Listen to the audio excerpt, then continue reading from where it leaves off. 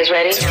Είμαστε ζωντανά από τη γέφυρα του Ευρύπου και σε όλο το πλανήτη. Γιώργος και Μαρία. Γιώργος και Μαρία. Το νούμερο 1 πρωινό. Στο καφέ Morning Show. Οι μεγαλύτεροι καλλιτέχνες. Γεια σας, είμαι η Ελένη Φουρέιρα. Είμαι ο Νίκος Οικονομόπουλος. Είμαι η Έλληνα Παπαρίζου. Είμαι ο Νίκος Βέρτης. Είμαι η Δέσποινα Βανδύ. Είμαι ο Γιάννης Πλούταρχος και κάθε πρωί ξυπνάω με Γιώργο και Μαρία. Κοίτα να δεις, αν θυμάμαι καταστάσεις από τις χιλιάδες που υπάρχουν, θυμάμαι όταν έλεγα το «Μα σε ξεπέρασα». Εκείνη τη στιγμή λοιπόν πεταγόντουσαν όλα τα τραπέζια πάνω στην πίστα. Είναι που την είχα ξεπεράσει. Γιώργος και Μαρία. Πήγα το Σάββατο, παιδιά, στο σούπερ μάρκετ και εκεί στα κτηριά ένας πολιτής με κέρασε λίγη χαραβιέρα. Τι ρομαντικός. Το πρωινό στο ραδιόφωνο που συζητάει η τηλεόραση. Σοκ FM, σας λέει κάτι. Είναι ο αγαπημένος μας Γιώργος Καρτελιά. Γιώργος και Μαρία. Είναι ένα δίδυμο που θα αφήσει ιστορία. Γιώργος και Μαρία. Τα δώρα. Μόλις κέρδισε 104,8 ευρώ μετρητά. Ναι! Ευχαριστώ πάρα πολύ. Συγχαρητήρια, μπράβο. 2.900 ευρώ μετρητά είναι δικά σου. Καλά, είναι απίστευτο, συγχαρητήρια. Γιώργος και Μαρία. Το μεγαλύτερο πάρτι στο ραδιόφωνο. Η μουσική.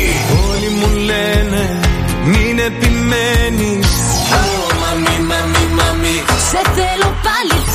Σήκωσε το τηλέφωνο. Γιώργος και Μαρία. Αυτό είναι το πιο viral πρωινό ραδιοφώνου στην Ελλάδα. Κάποιος μας έβαλε να σε πάρουμε τηλέφωνο, σου πει χρόνια πολλά. Ο κουμπάρος μου. Ο κουμπάρος. Θα ρώταγα για την παροιμία κάτι, αλλά λέω άστο, δεν πειράζει. Δεν υπάρχει αυτό. Θα τον σκοτώσω. Γιατί και εσύ κουμπάρος είσαι. Στο παρόν δεν έχει κουμπάρα. Α, δεν έχει κουμπάρα. Α, έβρες του μία ρε φίλη που να σ' αρέσει εσένα.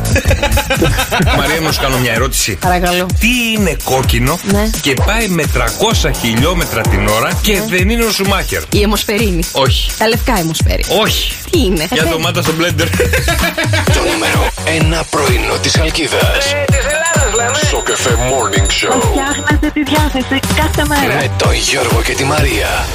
Το μικρόφωνο μόλις άνοιξε. Καλημέρα παιδιά, τι κάνετε, πώς είσαστε? Σήμερα Τρίτη 19 Δεκεμβρίου, ζυγούλια τον τρώμε και τον Δεκέμβριο. Καλημέρα Μαράκι. Καλημέρα, Γιώργο, καλημέρα, παιδιά. Τι γίνεται? Έχουν βουλώσει τα αυτιά μου. Αλήθεια. Ναι. Κάντα έτσι. Παίξτα. Να τα παίξω τα αυτιά μου. Ναι, ρε παιδί μου, κάνε έτσι όπως είναι το αυτή, δίπλωσέ το. Ναι. Κάνε τακ. Πίεσέ το, ρε παιδάκι, να έρθω να στο κάνω. Διπλώσω το αυτή. Ό,τι να είναι, καταλαβαίνεις. Διπλώνω το αυτή. Γιατί δεν το όλη τόση ώρα αυτό είναι. Ρε πουλάκι μου, από το κρύωμα είναι. Α, δεν μπορώ να βοηθήσω. Ήρθε ο δίτης να μας δείξει την ελεύθερη κατάδυση. Χώσε το δάχτυλο στα αυτή και ξεκινά. Όχι μέσα, ρε. Ναι, διπλώνεις το. όχι. Αυτό εδώ το καλαμπαλίκι. Γιατί πίχλα, ρε, τι έχεις αυτή μου? Όχι, μην βάλεις το δάχτυλο μέσα, ρε. Γιατί, ξέρεις τι ευχαριστησή μου. Αχ. Έχεις πάλι καλό που δεν έχεις αφήσει και νυχάκι αυτό που κάνουν το έξω. Είσαι αστείος. Ήθελα κάποια στιγμή να αφήσω νύχη. Για Όχι για τα αυτή, πρωί, για τον πρωί. παίξω κιθαρίστας. Θυμάσαι παλιά που αφήναν όλοι οι κιθαρίστες, είχαν ανοίξει. Ακόμα το αφήνουν οι κιθαρίστες. Τι που βολεύει? Στις χορδές να τις πιάνεις. Μα είσαι κι εσύ σοβαρός. Τι είναι αυτά που συζητάς πρωί-πρωί? Τι ρωτάω κι εγώ πρωί-πρωί. Τι Έλα, κάνετε καλή ρε μου. παιδιά, πώς είστε ρε αδέλφια, πώς πέρασε μαράκι μου, τι Έχω έκανες λίγο εχθές? πονοκέφαλο, η αλήθεια είναι. Ποιος σε μάτιασε πρωί-πρωί? Τώρα θα σου έλεγα. Έχω ένα κροταφικό έτσι πόνο, πίεση. Προσπαθώ να μείνω συγκεντρωμένη. Σε μάτιασε η Κατερίνα, έλεγε το σκουφάκι σου. Αλήθεια. Ναι. Θέλει Μωρή, να ανταλλάξετε σου πω σκουφάκια. κάτι. Το είχα στο μυαλό μου ότι μπορεί να είσαι εσύ. Που με μάτιασες, ναι, τέλος πάντων. Ναι, καλά, Ναι. όλοι έτσι λέμε. Μιας που έλεγες το πρωί για τα όνειρα, ήθελα να σου πω ότι και εγώ είδα ένα Τι περίεργο όνειρο. είδες, εγώ το θυμάμαι. Είδα ότι έγραφα ένα βιβλίο, αλλά έγραφα λες και είχε κατέβει όλη η θεϊκή επιφώτιση επάνω στο κεφάλι βίβλο μου, το έγραφες, Άγιο τι? Πνεύμα. Έγραφα για την αρχαία Ελλάδα και τον Πυθαγόρα. Ποιος ξέρει τώρα γιατί, αλλά εγώ το Θες να έκανα μας πεις τι best seller. έγραφες? Δεν θυμάμαι, μακάρι να μπορούσα να σου πω, θα είχε πολύ πλάκα. Εκεί θα ήταν το ωραίο τώρα, αν θέλει να ήξερες τι έγραφες. Ναι, τα έγραφα τώρα στα ελληνικά, στα αρχαία ελληνικά, σε κάποια άλλη γλώσσα. Δεν θυμάμαι, αλλά ήταν τόσο πολύ η όρεξή μου να γράψω και είχα πράγματα να πω. Είσαι τόσο ίστρο, Που θυμάμαι ότι. Θυμάσαι κάτι παλιές κάρτ ποστάλ που ήταν κίτρινο-πορτοκαλί και ήταν ένα στολισμένο δέντρο και ένα τζάκι. Όχι. Ρε παιδί μου, τα κλασικά έτσι, πώς έχεις τα Χριστούγεννα με λαμπάκια και τα λοιπά. Σε αυτό ήμουν, μέσα στην κάρτα ποστάλ. Και έγραφα. Ποιος ξέρει τώρα τι έγινε, γιατί. Περιμένω τα Χριστούγεννα, περιμένω να βγει το βιβλίο μου. Μήπως έγραφες τον Ιωσήφ γράμμα, ήσουν η Μαρία εκεί δίπλα, γιατί ήταν το χριστουγεννιάτικο δέντρο και δίπλα ήταν η Πάτνη. Ναι. Μήπως ήσουν μες στη Φάτνη, έκανες τη Μαρία και περίμενες το Όχι, πουλί μου, τι είναι αυτά που μου λες πάλι πρωί? Περίμενες κανένα γαϊδούρι να έρθει να συμπληρώσει. Με βγάζεις άλλο κεφάλαιο, είμαι άλλη ιστορία. Πιο πριν είμαι. Αφού δεν θυμάσαι τι έγραφες. Ναι, αλλά έγραφα για τον Πυθαγόρα. Ξέρω ότι ήμουν. Το θεώρημα το έγραψες? Δεν νομίζω ότι έγραφα για την οικογενειακή του κατάσταση και τα παιδιά που είχε. Συγγνώμη κιόλας που σας τα φέρνω τώρα. Τι μας λέει ρε παιδιά πρωί-πρωί? Ρε παιδιά, εσείς πώς ξυπνήσατε? Ξυπνήσατε καλά? Ξυπνήσατε με το Πυθαγόριο θεώρημα? Ξυπνήσατε με κανένα αρχαίο στο μυαλό σας? Τελικά θυμήθηκες τι έβλεπες? Όχι, ένα πολύ περίεργο όνειρο, πάρα πολύ κουλό. Δεν κοιμήθηκα το βράδυ, στριφοκύρινα σαν τη σβούρα, αλλά δεν μπορώ να θυμηθώ τι ακριβώς ήταν αυτό. Ναι. Είχε να κάνει με ένα παιχνίδι. Έλα, Μπομπ Μάσταρα το έφτιαξες. Όχι, με ένα παιχνίδι είχε να κάνει. Ναι. Πώς λέγεται ρε παιδιά το παιχνίδι που παίζαμε στα ηλεκτρονικά, που βρίσκεις δύο όμοια και κατεβαίνει ο πύργος? Ναι, δεν όχι σουντόκου. Ναι. Τέλος πάντων, κάτι τέτοιο είχε να κάνει. Μα. Αλλά δεν μπορώ να θυμηθώ. Και όλο ξαναγινόταν ο πύργος και ξανά εγώ από την αρχή και ξανά και ξανά. Το γιοφύρι. Μπράβο, κάτι τέτοιο. Δεν μπορώ να θυμηθώ τώρα ακριβώς τι. Ωραία, Γιώργο. Έλα τώρα, πες το που δεν το λες τόση ώρα. Πες που σου φέρα χθες, τι σου φέρα. Καλά, παιδιά, εντάξει. Έλεγα να το πω σε λίγο, ρε παιδί μου, να πάρουμε μια ανάσα πρώτα να πω για τα. Έμεινε με ανοιχτό το στόμα. Για τα υπέροχα γιουβαρλάκια που μας έφερε η Μαρία εχθές, γιατί του αρέσουν πολύ του γιου μου. Και της λέω, κράτα μου ρέσει λίγο για το μικρό που του αρέσουν πολύ τα γιουβαρλάκια. Με κρατάς σε αγωνία τώρα, δεν τα έφαγε? Θα σας κρατήσω σε αγωνία, παιδιά, θα σας κρατήσω σε αγωνία. Τα έφαγε. Θα μάθετε σε λίγο. Ο Νίκος έπαθε λαλά μου, λέει τι ωραίο γιουβαρλάκι είναι αυτό. Αλήθεια λες? Να τα φέρεις πίσω, σας έβαλα και πολλά κομμάτια από κρεατάκι. Να τα φέρω πίσω, λέει. Φέρε τα γιουβαρλάκια πίσω, δεν του άρεσαν. Να στα φέρω. Τώρα τι κάνεις, τα φάγατε? Μου λέει να στα φέρω πίσω. Πώς θα τα φέρω πίσω? Τα φάγατε? Θα μάθετε σε λίγο τι γίνανε τα γιουβαρλάκια της Μαρίας. Θα μαλώσουμε σήμερα, θα μείνεις χωρίς συνάδελφο. Κατερίνα, τι σου είπα? Θα τη φτιάξω τη μέρα τώρα. Έρχεται. Καλημέρα, παιδιά, καλημέρα. 6, 9, 7, 800 και 104,8 τα μηνύματά σας στο Viber. Christmas, I give you my heart. Τι σημαίνει αυτό? I give you σίγουρα. I gave you. I give you my heart, ναι. Τα προηγούμενα Χριστούγεννα σου έδωσα την καρδιά μου. Το ξέρεις, θα πάρεις. Τι θα πάρω? Ρε εσύ. Θα αποχωρήσω με μικρά βηματάκια, σιγά σιγά. Καλά να πάθεις. Κοίτα, μετά από αυτό που θα συμβεί τώρα, παιδιά, γιατί με ρωτάει συνέχεια για τα γιουβαρλάκια που μου έφερε χθες. Εγώ δεν είπα κουβέντα. Εγώ δεν ήθελα να πω τίποτα. Δεν ήθελα να αναφερθώ, δεν ήθελα να πω τίποτα. Μα σηκώθηκα και την ώρα που βούρτιζα τα δόντια μου λέω καλά, πόσο θα με πενέψει σήμερα για το γιουβαρλάκια που έφαγε ο γιος του. Και εγώ αυτό περίμενα σήμερα να έρθω να πω τι υπέροχα γιουβαρλάκια. Γιώργο, μαράκι μου, τα γιουβαρλάκια σου. Κανόνισε. Θα σου χτυπήσω ό,τι έχεις και δεν έχεις. Μη με κάνεις έτσι πρωί-πρωί. Κάτσε ρε πουλάκι μου, τα είπα. Μα ο πρόλογος σου είναι χάλια. Όχι, εντάξει, πάμε από την αρχή. Εντάξει. Πάμε. Τέτοια γιουβαρλάκια δεν έχω ξαναφάει στη ζωή μου. Με την καλή την άποψη ή με την αρνητική? Τέτοια γιουβαρλάκια πικ-πονγκ με τον Όσκαρ δεν έχουμε ξαναπαίξει ποτέ. Πονγκ τα γιουβαρλάκια μου. Συγγνώμη, μαράκι μου. Παραγγέλνω του γιού μου γιατί πήρε όλα άριστα στο σχολείο και ήθελε να φάει κάτι συγκεκριμένο και του λέω: OK, λόγω τη ημέρα, αν δεν πάρει, ότι τα φας ό,τι θες. Και ανοίγω και εγώ το ταπεράκι να δοκιμάσω το γιουβαρλάκι. Και τι σε πήρε? Γιατί μου αρέσουν και εμένα το γιουβαρλάκια. Λοιπόν, και λέω: άστο να φάει το παιδί απ' έξω που θέλει, να φάω γιουβαρλάκια. Ναι. Ωραία, και παίρνω ένα γιουβαρλάκος. Και τι πρόβλημα έχεις με το γιουβαρλάκι? Το βάζω στο στόμα. Ναι. Ήταν και ωραία μπαμπάτσικα, έτσι με. Τα έβαλα να χαρείτε. Με χυλό, έτσι ωραίο. Δεν είπα εγώ κάτι. Πες. Μασάω. Τι? Μασάω. Τι? Μασάω. Κατέβασε το. Δεν κατέβαινε. Τι λες? Ρε Γιώργο, να σου πω κάτι. Τι βλακίες είναι αυτά που λες τώρα και νομίζουν και οι ακροατές ότι εγώ και ο Νίκος φάγαμε. Μας άρεσαν πάρα πολύ. Καλά κάνατε, πουλάκι μου. μου. Μάσησες και δεν κατέβασες. Κοίτα που θα μαλώσουμε τώρα. Θα μ' αφήνεις λίγο στους γευστικούς μου κάλικες? Περίμενε λίγο. Τρώω το γιουβαρλάκι. Λέω κάτι δεν έχει αυτό μέσα. Κάτι δεν έχει πετύχει καλά. Δεν ήταν το αυγολέμονο δεμένο. Κάτι δεν μου άρεσε κάτι στη γεύση. Τέλος πάντων, λέω: ας δοκιμάσω μισό ακόμα. Κόβω μισό ακόμα. Το τρώω. Δεν κατέβαινε.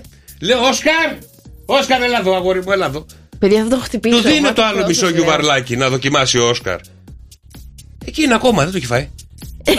Γιώργο, Όσκαρ, να μην φάει φαΐ. Να πάρεις την οικογένειά σου και το σκύλο σου και να φύγεις. Είσαι καλά. Πρώτον, ο Όλιβερ τρελαίνεται για αυτά τα γιουβαρλάκια. Ο δικός μου ο σκύλος. Και ο πάνω ο σκύλος μου τρελαίνεται επίσης. Δεν ξέρω τι έχεις κάνει σε αυτά τα σκυλιά. Τα έχεις συνηθίσει να τρώνε τέτοια. Συγγνώμη, μαράκι μου. Η πρώτον απογεύση ήταν τέλειο. Είχε όσο. Χάλια, κάτι έλειπε, κάτι δεν είχε αλάτι, δεν είχε πιπέρι, δεν είχε. Πας καλά, πρώτον βάλε άμα θέλεις κι άλλο αλάτι. Τι άλλο, τι βάζεις μέσα στη. Δεν έχει γεύση γιουβαρλάκι αυτό το πράγμα. Τι έχει? Δεν ξέρω. Κανέλα πάντως που βάζετε όλη στην οικογένειά σας δεν έχω βάλει σίγουρα. Όχι, κανένα δεν βάζει τα γιουβαρλάκια. Αλλά ήτανε μεταξύ. Πώς να σας το πω τώρα. Δεν σου ξαναφέρνω τίποτα, εντάξει, το καταλάβαμε. Έτυχε, ρε παιδί μου. Δεν έτυχε. Δεν ξέρεις τι θα πει το γιουβαρλάκι θεσσαλονικιώτικο. Το είχα από χαρά ότι θα φάω γιουβαρλάκια. Θα έρθω. Πάλι καλά που δεν έφαγε ο γιος μου. Θα έρθω γιατί δεν θα τρώγε μετά και τα δικά μου. Θα έρθω.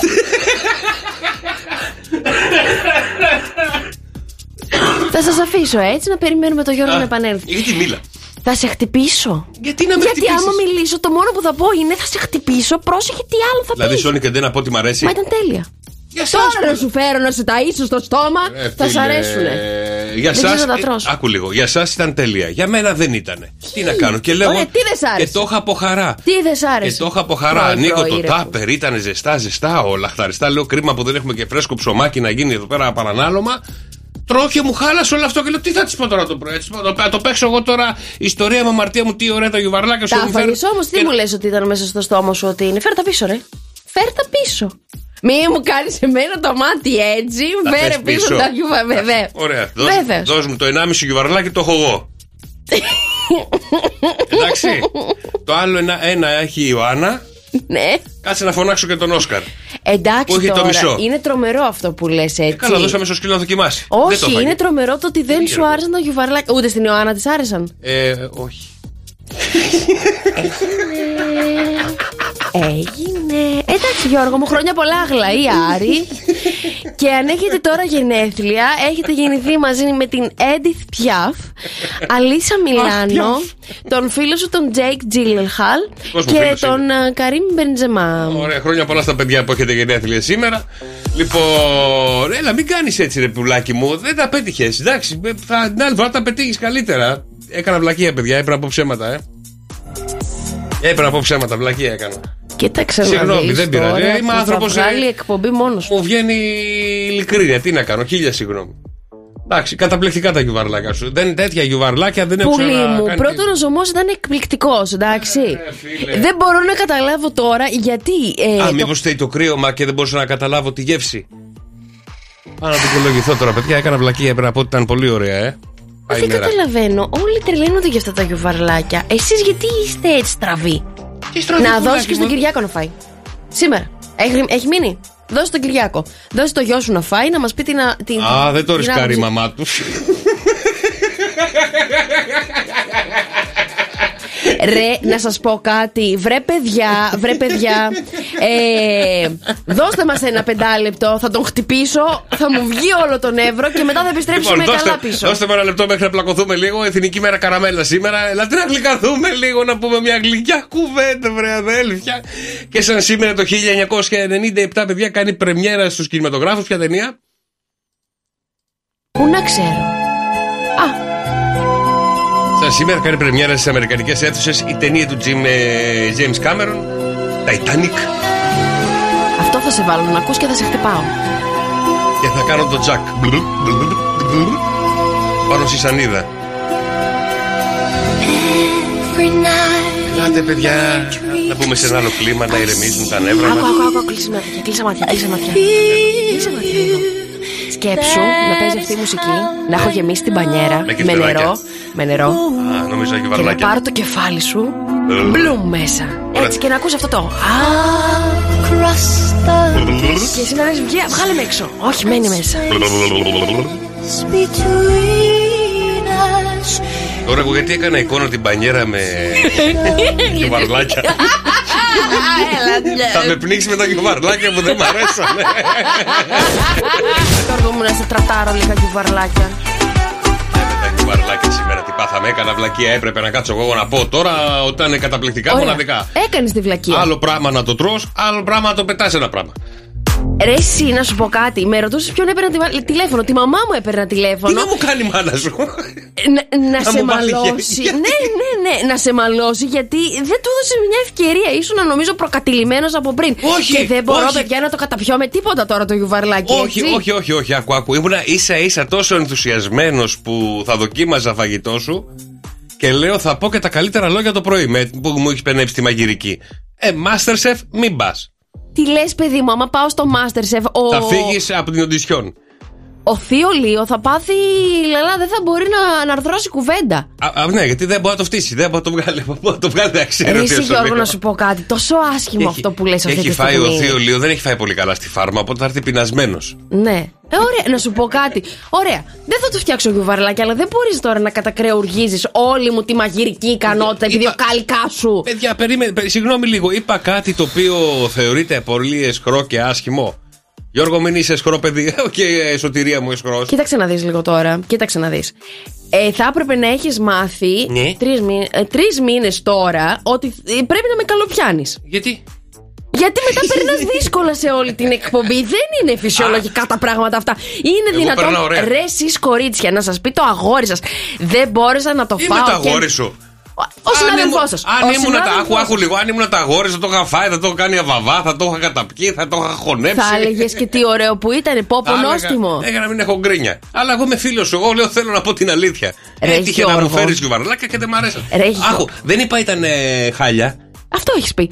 Παιδιά, μιλήστε, γιατί θα μαλώσουμε και μαζί τώρα. Μην βάζεις λέξεις στο στόμα που δεν είπα. Δεν είπα ήταν χάλια, είπα δεν μου αρέσανε. Το έδωσε στον Όσκαρ, λες, δεν το έφαγε. Το σκυλί σου που τρώει στάχτη και κάρβουνα. Ρε, συ, Γιώργο. Και είχα τόση όρεξη να μου πεις τόσα ωραία λόγια για τα γιουβαρλάκια μου τώρα. Και κάπως λίγο με έχεις εντάξει, έχω πάρα πολλά νεύρα. Ο Γιώργος λέει καλημέρα Μαρία. Βάρα τον. Γιώργο, έλα να τα φας εσύ. Να μου πεις εσύ μετά, έλα κάνουμε παρέα μετά. Το ζουμί εκπληκτικό, να ρίξεις μέσα ψωμάκι να το κάνεις παπάρα και να μην μπορέσεις μετά να τα συγκρίνεις με κανένα άλλο γιουβαρλάκι. Τέλος πάντων, τι συζητάμε τώρα. Τι θα μαγειρέψω σήμερα, έχουμε γιουβαρλάκια. Καλά, φέρε μου όταν ξαναμαγειρέψεις θα δοκιμάσω κάτι άλλο. Ρε τώρα εντάξει, δεν πειράζει. Κάνω το πειραματόζω, τι άλλο να κάνω, δοκιμάζω. Ωραία.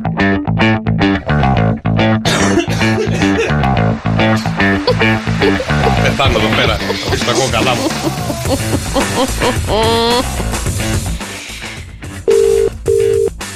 Να βρούμε την Εφη έτσι πορνό, να τη ρωτήσω τι θα έκανε χθες. Αν έφτιαξε και εκείνη γιουβαρλάκια. Αράκι μου, αλήθεια. Το είχα από χαρά. Ότι θα πάω και θα έρθω να σου πω καλά λόγια. Ατύχησες. Στο τρώγες και ας έλεγες καλά λόγια. Δεν μπορώ. Να σου πω κάτι στους φίλους μου. Θέλω να λέω πάντα την αλήθεια. Τι να κάνω. Πια δεν είμαστε φίλοι, Γιώργο. Ναι. Εφη. Ναι. Εφη, καλημέρα. Σε καλούμε από το Σοκαφέ μου και το Σοκαφέ Morning Show. Τι κάνεις, Εφη μου? Κάποιος μας έβαλε να σε πάρουμε τηλέφωνο. Καλημέρα, ναι. Καλημέρα. Σε ξυπνήσαμε?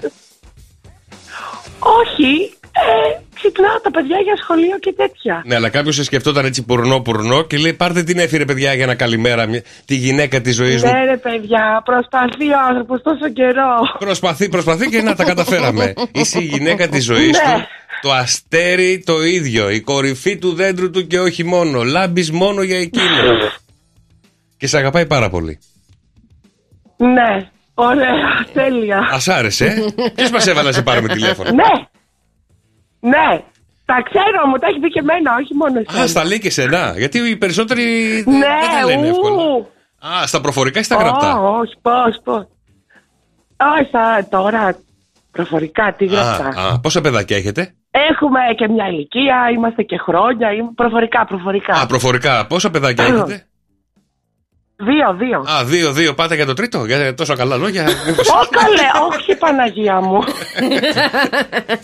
Λοιπόν, ο Γιάννης αγαπάει πάρα πολύ.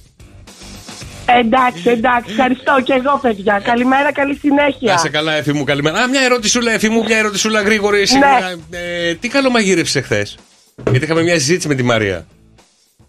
Παιδιά, χθες ήμασταν Αθήνα, δεν έκανα τίποτα. Την καλύτερη δουλειά έκανες. Να σας πω προχθές, παστίτσιο. Και εγώ παστίτσιο έφαγα προχθές. Πω, μπράβο ρε Φάκη, μου το πετυχαίνεις?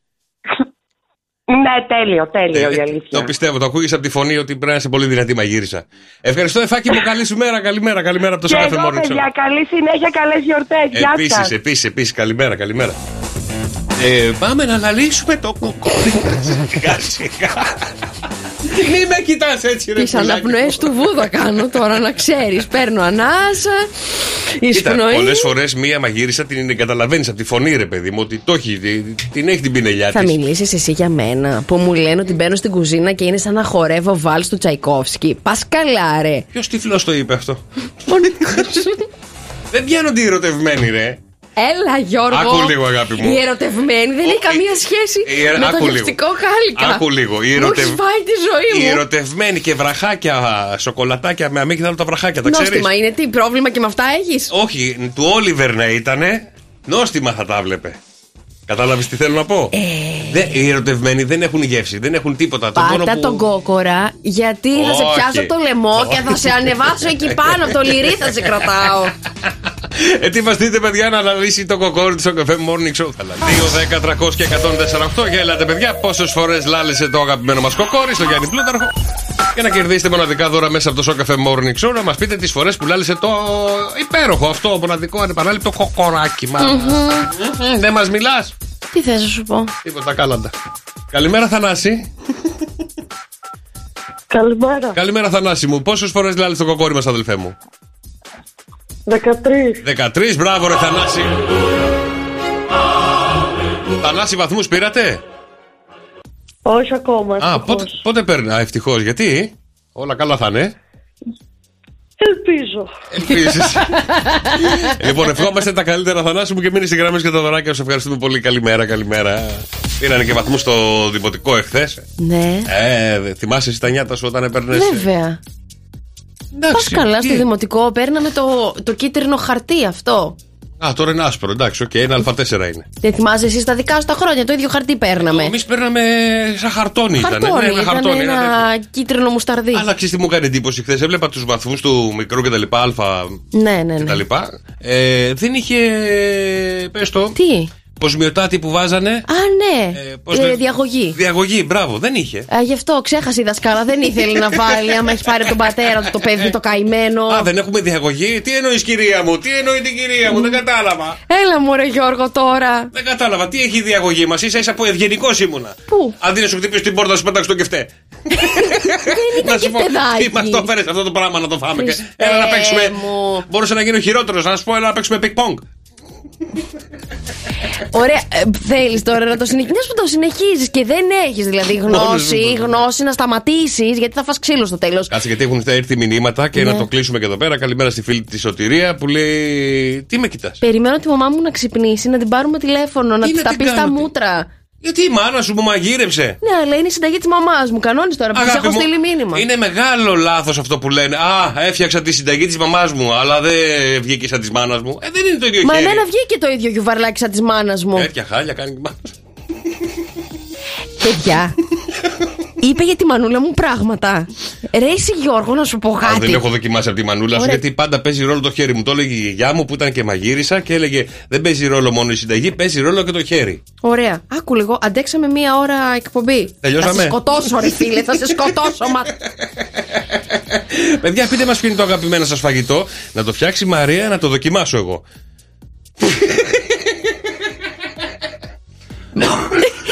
Παιδιά, τα μηνύματά σας, τα wake up calls σας, γιατί εκεί τα πάμε καλύτερα. 6, 9, 7, 800, 104, 8. Εδώ, παιδιά, που κάνουμε τις καλύτερες φάρσες, τα καλύτερα ξυπνήματα στους δικούς σας, στους αγαπημένους ανθρώπους, να πάρουμε τον άντρα σας, τη γυναίκα σας, τα παιδιά σας, ό,τι θέλετε εσείς. Και φυσικά δεν θα μιλήσουμε ποτέ ξανά για το γιουβαρλάκια. Ωραία. Όχι, δεν θα μιλήσω για γιουβαρλάκια. Όχι. Θέλω να μου κάνεις μια μέρα γιουβέτσι κοτόπουλο, που είναι από τα αγαπημένα μου φαγητά. Τα έχω δοκιμάσει από πολλά χέρια που το έχουν φτιάξει. Πάντα μου φέρουν γιατί μου αρέσει πάρα πολύ. Ναι. Εδώ θα σου πω μπράβο, θα σου βγάλω το καπέλο.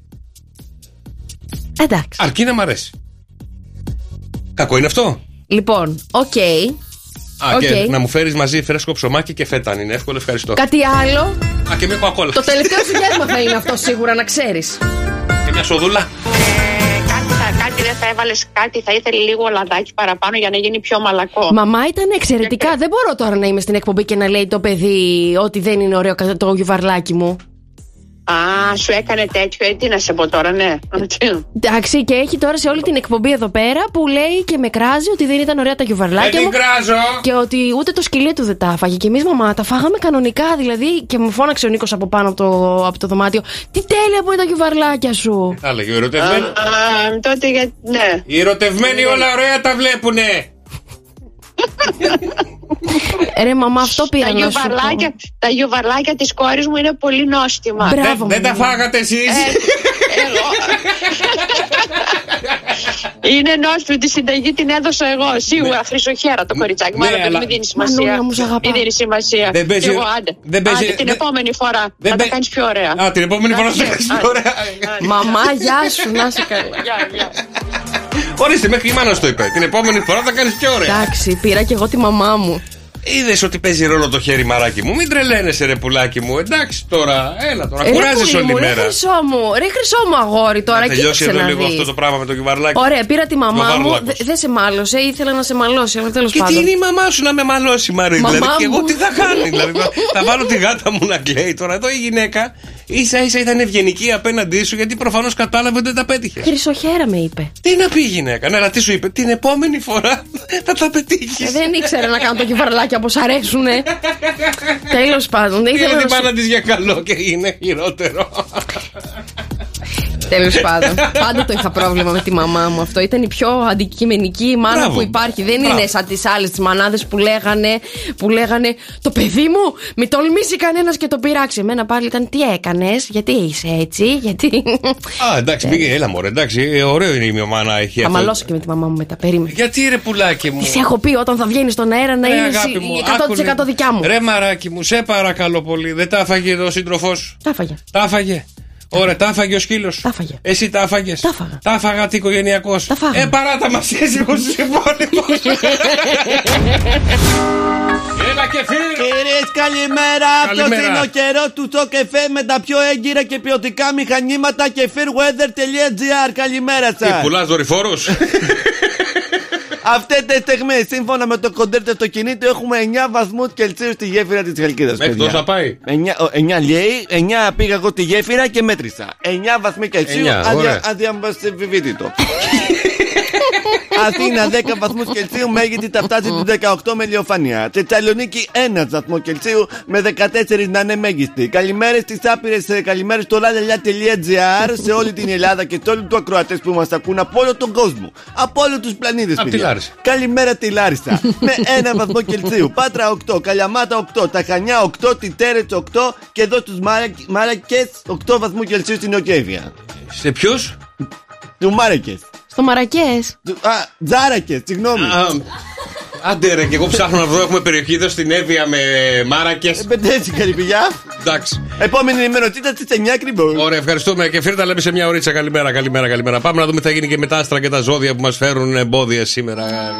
Έντονη είναι η ανάγκη να λύσουμε καταστάσεις του παρελθόντος που ακόμα μας επηρεάζουν. Φόβοι και αποθυμένα έρχονται στην επιφάνεια και δεν μας επιτρέπουν να σκεφτούμε ορθολογικά και να κινηθούμε με θετικό τρόπο για εμάς. Σαν να είναι γραμμένα για σένα τα ζώδια σήμερα, Γιώργο. Για μένα είναι γραμμένα. Αλλά θέλω να στείλω μια καλημέρα στον φίλο τον Δημήτρη και Φύρ. Έλα. Λέει άλλο καιρό κάνει στο Βόλβο. 12 βαθμούς Κελσίου στέλνουνε. Έλα ρε παιδιά. Υψηλή γέφυρα 7 βαθμούς Κελσίου. Είναι από την Τουητία τα μάτια. Ο Σταύρος λέει τι 9 βαθμούς ρε φίλε. Εδώ μια χαρά είμαστε εμείς. Έχουμε έναν ψοφόκριο στο Αργυρόκαστρο. Εγώ δεν είπα για Αργυρόκαστρο, εγώ είπα για γέφυρα. Εσύ τι είπατε πάλι χθες με τα μάξι? Τι είπα με τα μάξι? Εντάξει παιδιά μου, αυτά τα ανταλλακτικά γιατί είναι τόσο ακριβά ρε παιδιά? Τι έπαθες? Πάλι έτρεχε χθες. Ναι, έτρεχε γιατί εκεί που ανοίγει το πορ παγκάζ έχει ένα πλαστικό που γράφει η χούφτα και γράφει πάνω Βόβο. Βόβο, ναι. Εκεί πέρα αυτό, κάποιος πήγε να το ξεκλειδώσει, είναι κλειδωμένο το αυτοκίνητο. Περίεργο. Δεν ξέρω ποιος, αν ακούει. Λοιπόν, και έχει ξεκολλήσει λίγο το μισό. Πήγανε να στο παραβιάσουνε. Η κοπέλα μου καλεύει να την ανοίξει. Και ήταν κλειδωμένο το ποπαγκάζ. Έχει νύχια, Όχι, απλά το τράβηξε πολύ, νόμιζε ότι ανοίγει. Και τι αμάξι είναι, ωραία, το τράβηξε λίγο, τι έπαθε?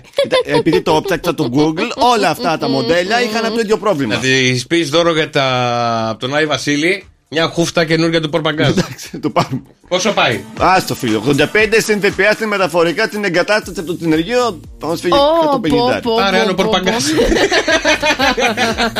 Σε λίγο, παιδιά, το πηδημένο ζώδιο της ημέρας. Το πηδημένο ζώδιο του Σοκαφέ Morning Show. Και στο 210-300-1048 επικοινωνείτε μόλις καταλάβετε ποιο ζώδιο θα επιδύσει και σήμερα η Μαρία για να κερδίσετε πολύ ωραία δώρα μέσα από το Σοκαφέ Morning Show. 210-300-1048. Ψαράκια, αυτή την Τρίτη το καλύτερο που έχετε να κάνετε είναι να ασχοληθείτε με τον εαυτό σας, τις ανάγκες σας και την εξωτερική σας εμφάνιση. Η μέρα σας είναι ένα 8. Τοξότη, είναι γεγονός ότι το τελευταίο διάστημα σου έχουν πέσει πολλά ζητήματα προς επίλυση και σε έχουν κουράσει. Όλα όσα καθυστερούν θα μπουν σύντομα σε τροχιά εξέλιξης. Η μέρα σου είναι ένα 7. Σκορπιέ, στο σπίτι και στην οικογένεια σήμερα εξακολουθούν να υπάρχουν αρκετές εντάσεις και διαφωνίες και πρέπει να κάνεις άμεσα κάτι για να τις λύσεις. Τα αγαπημένα σου άτομα απαιτούν από εσένα πάρα πολλά και αυτό σε προβληματίζει. Η μέρα σου είναι ένα 4. Ζυγέ. Πρέπει να καταλάβω κάτι από όλο αυτό. Άμα είσαι έξυπνος. Ζυγέ, η σημερινή μέρα είναι πολύ καλή για να κάνεις μια αυτοκριτική και να αναρωτηθείς για τον τρόπο με τον οποίο χειρίζεσαι τις καταστάσεις. Χρειάζεται ίσως να γίνεις πιο διεκδικητικός. Η μέρα σου είναι ένα 7. Λιονταράκια μου, πρακτικά αλλά και ψυχολογικά η μέρα παραμένει δύσκολη για εσάς. Το πλανητικό σκηνικό δυσκολεύει τις επικοινωνίες στον οικογενειακό και στον επαγγελματικό τομέα. Περάσει μια μέρα είναι. Η μέρα μας είναι ένα 7. Εγώ και ρε, κάποιες καταστάσεις που καθυστερούν σήμερα σου φέρνουν πολύ απογοήτευση και είσαι έτοιμος να τα παρατήσεις. Καλύτερα να καθίσεις να σκεφτείς ποια είναι η δική σου στάση απέναντι στα πράγματα. Η μέρα σου είναι ένα 7. Δίδυμε, σήμερα θα πρέπει να αλλάξεις πορεία και να ακολουθείς μια πιο δυναμική στρατηγική για να κατευθύνεις τις καταστάσεις εκεί που θέλεις εσύ. Η μέρα σου είναι ένα 7. Ταύρε, οι εξελίξεις γύρω σου σήμερα είναι πολύ γρήγορες και πρέπει να τρέξεις για να μπορέσεις να φέρεις κάποια θέματα εις πέρας. Απόφυγε πάση θυσία την ένταση και τον εκνευρισμό. Η μέρα σου είναι ένα 6. Καρκίνε, οι ανατρεπτικές καταστάσεις τόσο στα επαγγελματικά όσο και στα οικογενειακά σου θέματα σήμερα θα σε προκαλέσουν και θα σε εξαντλήσουν. Η μέρα σου είναι ένα 5. Υδροχόε, αξιοποίησε την ενέργειά σου σήμερα για να τακτοποιήσεις τις εκκρεμότητές σου.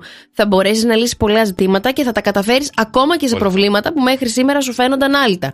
Η μέρα σου είναι ένα 7. Και Κρύε, σήμερα χρειάζεται περισσότερη πίστη στον εαυτό σου για να αλλάξει η διάθεσή σου και να αρχίσεις να βλέπεις τα πράγματα πιο αισιόδοξα.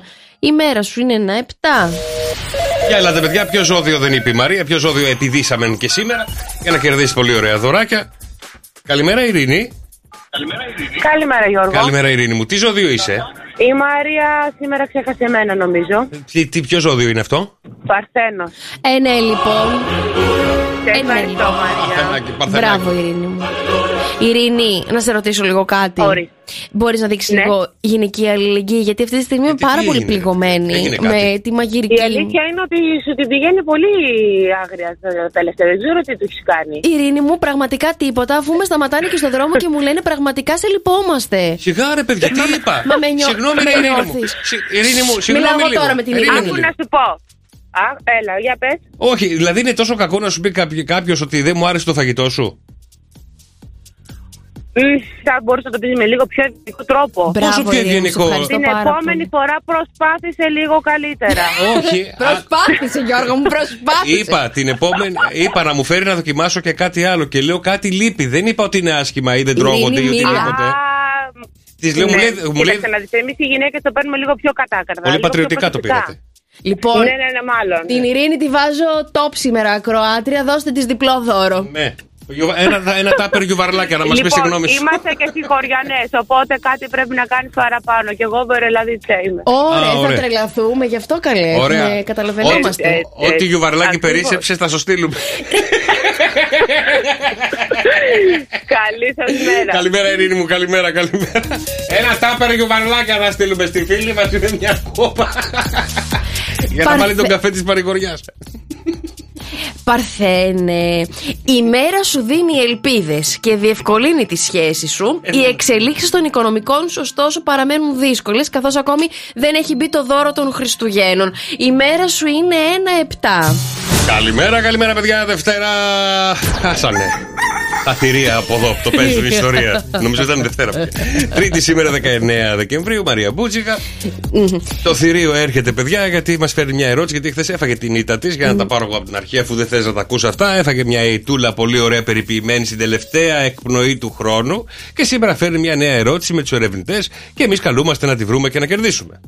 Παρακαλώ. Λοιπόν.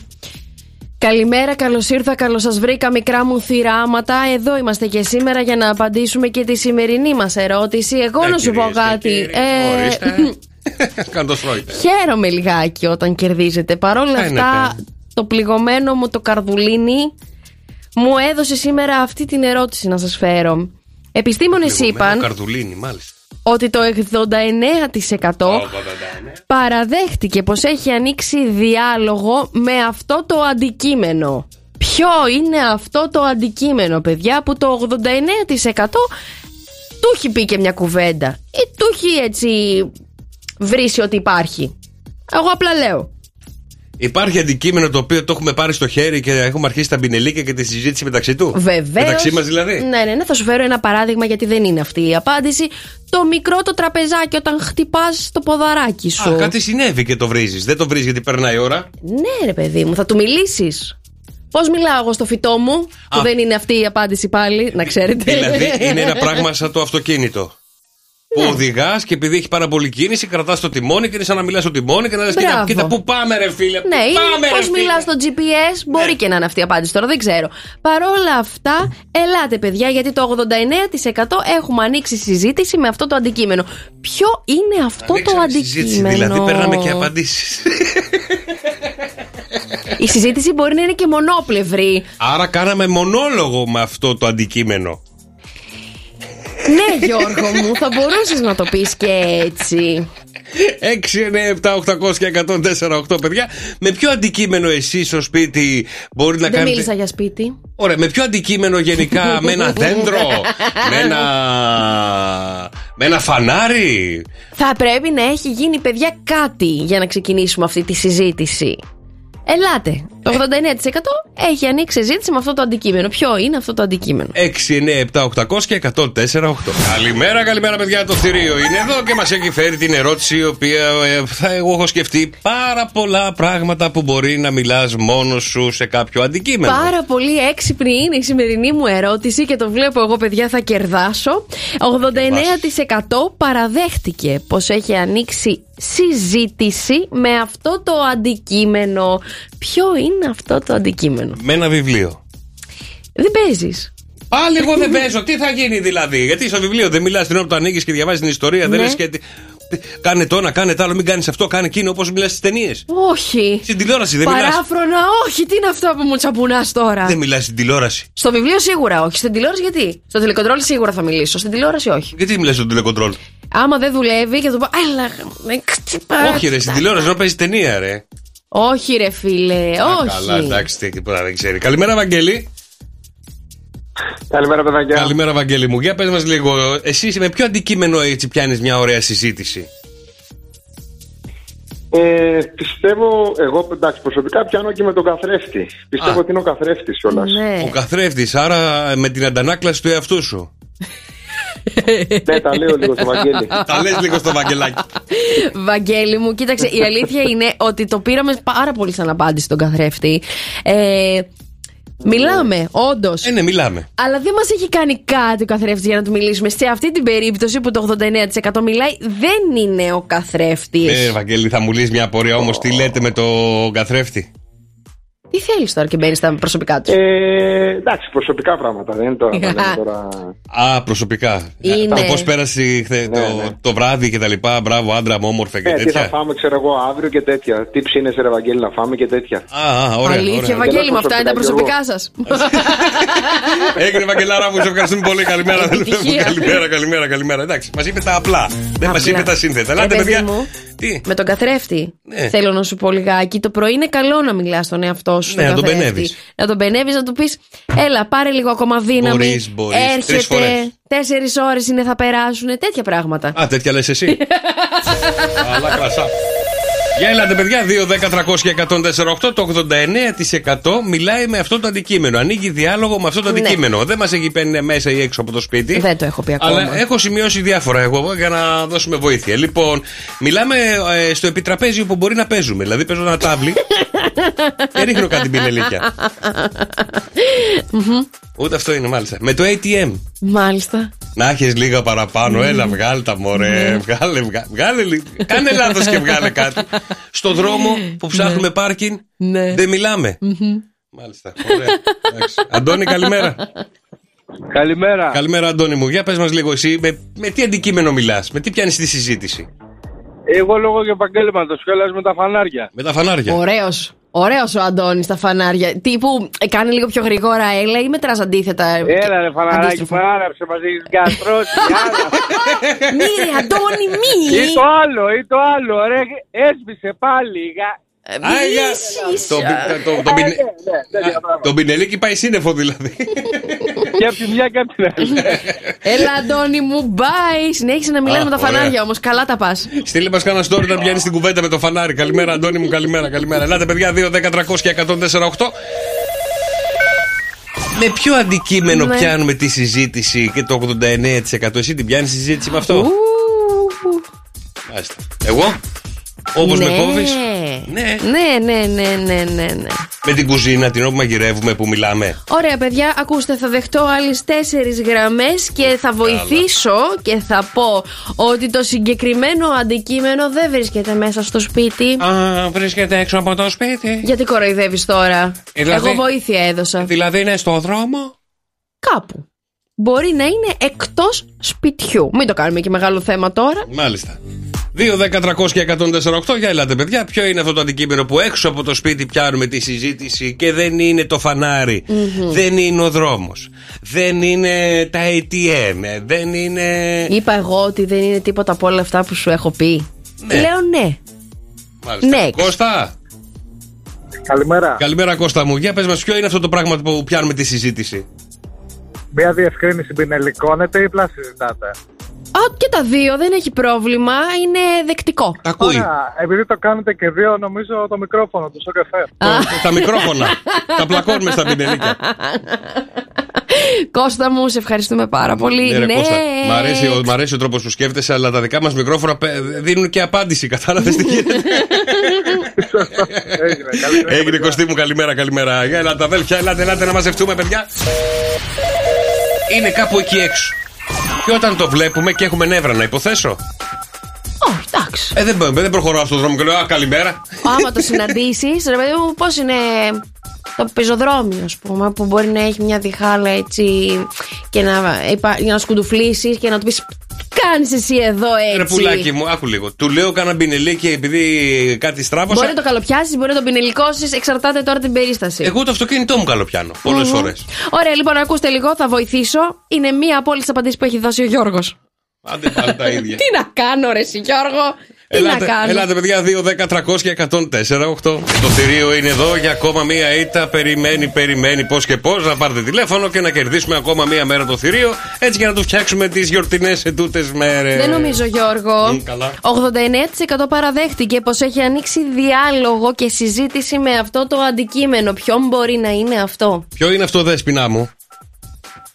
Καλημέρα, τη πιο όμορφη παρέα του πρωινού μας. Γεια σου, Δέσποινα μου, καλημέρα. Να είσαι καλά, σε ευχαριστούμε πάρα πολύ. Εγώ μιλάω πολύ με το αυτοκίνητό μου. Πηγαίνω Αθήνα, γυρίζω αργά Χαλκίδα. Βλέπω ότι δεν έχω βάλει βενζίνη και του λέω περίμενε καλό μου. Κάνουμε, είναι ψηλή γέφυρα, μην με αφήσεις, με προδώσεις. Δέσποινα, τα έχω κάνει κι εγώ, ειλικρινά συμπάσχω μαζί σου. Όλοι μας. Είναι αυτό? Δεν είναι. Σου πω εγώ, δεν είναι. Δες να είσαι καταπληκτική, αλλά δυστυχώς δεν είναι το αυτοκίνητο. Γαμώτο, και όλοι έχουμε μιλήσει με τα... Νομίζω ότι αυτό είναι το 100% Δεσποινά μου που έχουν μιλήσει με το αυτοκίνητό τους. Ναι, συνέχεια του μιλάω. Τελικά δεν με έχει προδώσει, δεν με έχει αφήσει παιδιά πουθενά. Εσύ αλήθεια, πώς συμβαίνει αυτό? Ακούει. Δεν έχει συμβεί και εμένα. Κάποια στιγμή είχε βγάλει μια βλάβη και ερχόμουν από Αθήνα και λέω σε παρακαλώ, έλα, κάνε ένα κουράγιο να φτάσουμε Χαλκίδα. Θα σε πάω συνεργείο. Είναι καλά τα αυτοκινητάκια μας. Είναι καλά, είναι καλά. Έχετε όμως ημέρα, παιδιά. Χάρηκα που σας άκουσα. Να σε καλά, Δεσποινά μου, φίλια πολλά. Καλημέρα. Ελάτε, παιδιά, 2-10-300-1048. Το θηρίο είπε ότι κάπου το ανέφερα εγώ αυτό. Κάπου, κάποια στιγμή, κάτι είπες. Παρόλα αυτά, εάν δεν το πούνε, εντάξει, εγώ θα κερδίσω σήμερα. Κώστα, κάνε το θαύμα σου. Κώστα, καλημέρα Κώστα μου, καλημέρα. Καλημέρα. Δεν άκουσα τις προηγούμενες γιατί ήμουν στην αναμονή, αλλά πιστεύω ότι είναι το αυτοκίνητο. Το αυτοκίνητο, ακριβώς το ίδιο μας είπε η φίλη Δέσποινα που ήσουν στην αναμονή. Πάρα πολύ καλά κάνεις, Κώστα μου, και λες την λαθασμένη απάντηση. Ναι, αλλά κλέβετε όμως, γιατί στην αναμονή δεν ακούμε τι λέτε. Γιατί, κύριε Hacker? Μισό λεπτό εδώ το παιδί μας. Δρόσο μου, λοιπόν, γιατί. Θα το φτιάξουν. Κωστή μου, δεν πειράζει. Εσύ τι λες στο αυτοκίνητό σου? Εγώ του λέω, έλα, σε παρακαλώ πάρα πολύ. Μην πίνεις τόσο πολύ, παιδί. Σε παρακαλώ πάρα πολύ. Με το σταγονόμετρο, αγάπη μου. Πολύ τρως και ψεύδεσαι. Ναι, και τρως και ψεύδεσαι. Έγινε, Κωστή μου, σε ευχαριστούμε πολύ, αδελφέ μου. Φίλια πολλά, καλημέρα. Ελάτε, παιδιά, 2-10-300-1048. Φωτεινή. Ναι. Έλα, Φωτεινή μου, καλημέρα. Καλημέρα. Βέβαια το έχω χάσει λίγο, έχω κάποια κενά. Ελπίζω να μην έχει δοθεί αυτή η απάντηση. Για πες μας. Σίγουρα όμως την έχω ακούσει από σένα. Ωραία, για πάμε. Μήπως είναι το μηχάνημα ATM? Θηρίο. Γιατί, Φωτεινή μου, τι του λες του ATM? Έλα ρε Γιώργο. Φωτεινή.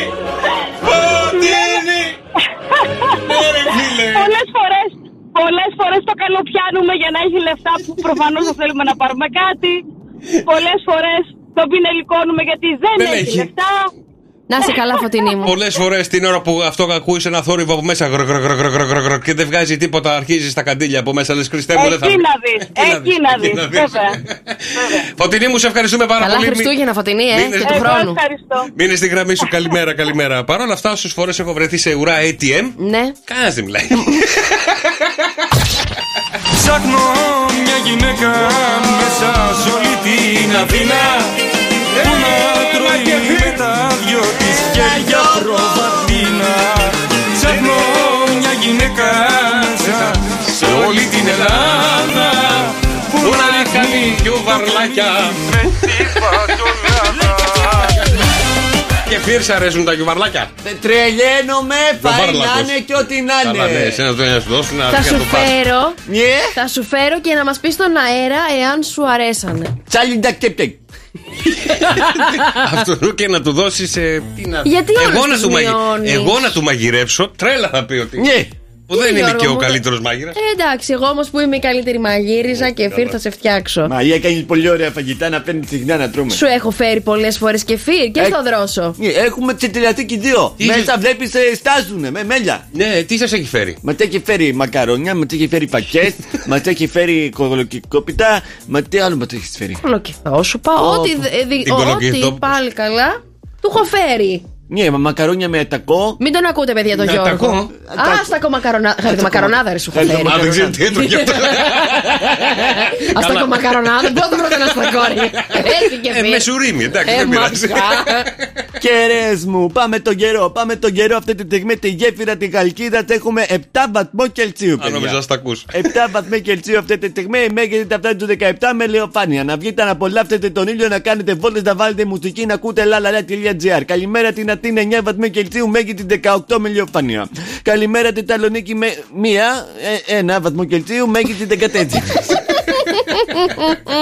Και κοιτάμε τώρα το δορυφόρο του Κεφέρ και του lalala.gr. Αυτή τη στιγμή ακροατές άπειροι. Να στείλουμε καλημέρα στη Λάρισα με 1 βαθμό Κελσίου, στην Τρίπολη με 5 βαθμού Κελσίου, στην Κρήτη στο Ηράκλειο με 14 βαθμού Κελσίου και στα παιδιά μας τα πολλά το εξωτερικό να στείλουμε καλημέρα στη Στοκχόλμη με 5 βαθμού Κελσίου. Φραγκφούρτη έχουμε -3 και στην άλλη άκρη του Υπερατλαντικού ωκεανού στο Τσίντε, καλό. Δεν είναι Ατλαντικό στο Σίδνεϊ. Μα είναι το παιδί. Θάλασσα περνάει. Το περιμένω να το πει. Εντάξει. Άστον, ανέβηκε στον Τιτανικό σήμερα. Χριστέ μου. Στον Ινδικό ωκεανό από εκεί. Πες ό,τι θες, δεν με νοιάζει. Σίδνεϊ, 30 βαθμοί Κελσίου. Επόμενη ενημέρωσή σας στις 10 ακριβώς. Ευχαριστούμε και Βίρτα, λέμε. Καλημέρα. Good morning. Άστονα ρε παιδί μου, εσύ αμέσως να τον διορθώσω για να μάθει. Ναι, αλλά όχι με αυτόν τον τρόπο, δεν είναι σωστό. Δεν το είπα σωστά, Όχι, αγαπημένο μου πελάσμα. Οι δασκάλες, άμα ήταν έτσι, δεν θα μάθαινε κανένα τίποτα. Ναι. Πρέπει να είσαι πιο κόσμια, πιο ευγενική. Δεν έχω υπομονή πια. Ναι. Παλιά ήμουν πιο καλύτερη. Ναι, καλημέρα Βασιλική. Καλημέρα Βασιλική, πρέπει να φύγεις επειγόντως να πας για εξετάσεις. Μ' ακούς? Τι να κάνω? Να πας για εξετάσεις. Κάποιος μας έβαλε σε πάρουμε τηλέφωνο και να σου πούμε φύγε γρήγορα να πάει να κάνεις εξετάσεις. Τι εξετάσεις? Έλατε στο κτηνίατρο, δεν ξέρω να σου πω την αλήθεια. Σε καλούμε από το σοκ. Στο κτηνίατρο θα κάνει εξετάσεις για μένα. Μήπως είναι η ώρα για αντιλησικό, δεν ξέρω. Λοιπόν, σε καλούμε από το Σοκ FM και το Σοκ FM Morning Show, Βασιλική μου. Ο Γιώργος μας έβαλε σε πάρουμε τηλέφωνο και σου λέει να πας στο κτηνίατρο γρήγορα. Μάλιστα, εντάξει, ετοιμαστώ και θα πάω. Ετοιμαστείς να πας, γιατί εμβόλιο είναι το αυτό που κάνουμε κάθε χρόνο. Μάλλον είναι της λύσας που πρέπει να το κάνεις ανά 6 μήνες. Αντιλησικό, καλά είπα εγώ. Μάλλον θα έλειξε και δεν θα το πρόσεξα. Πρέπει να αλλάξει και τα μπελάκι. Πρέπει. Λοιπόν, Βασιλική μου, σ' αγαπάει πάρα πολύ ο Γιώργος και του λείπεις πάρα πολύ. Το ξέρω και εμένα μου λείπει πάρα πολύ. Άντε, πάρ' το τηλεφωνάκι να πάτε παρέα στο κτηνίατρο. Φιλιά πολλά, Βασιλική, με το Σοκ FM Morning Show. Φιλιά πολλά, πάμε στο επόμενο, παρακαλώ.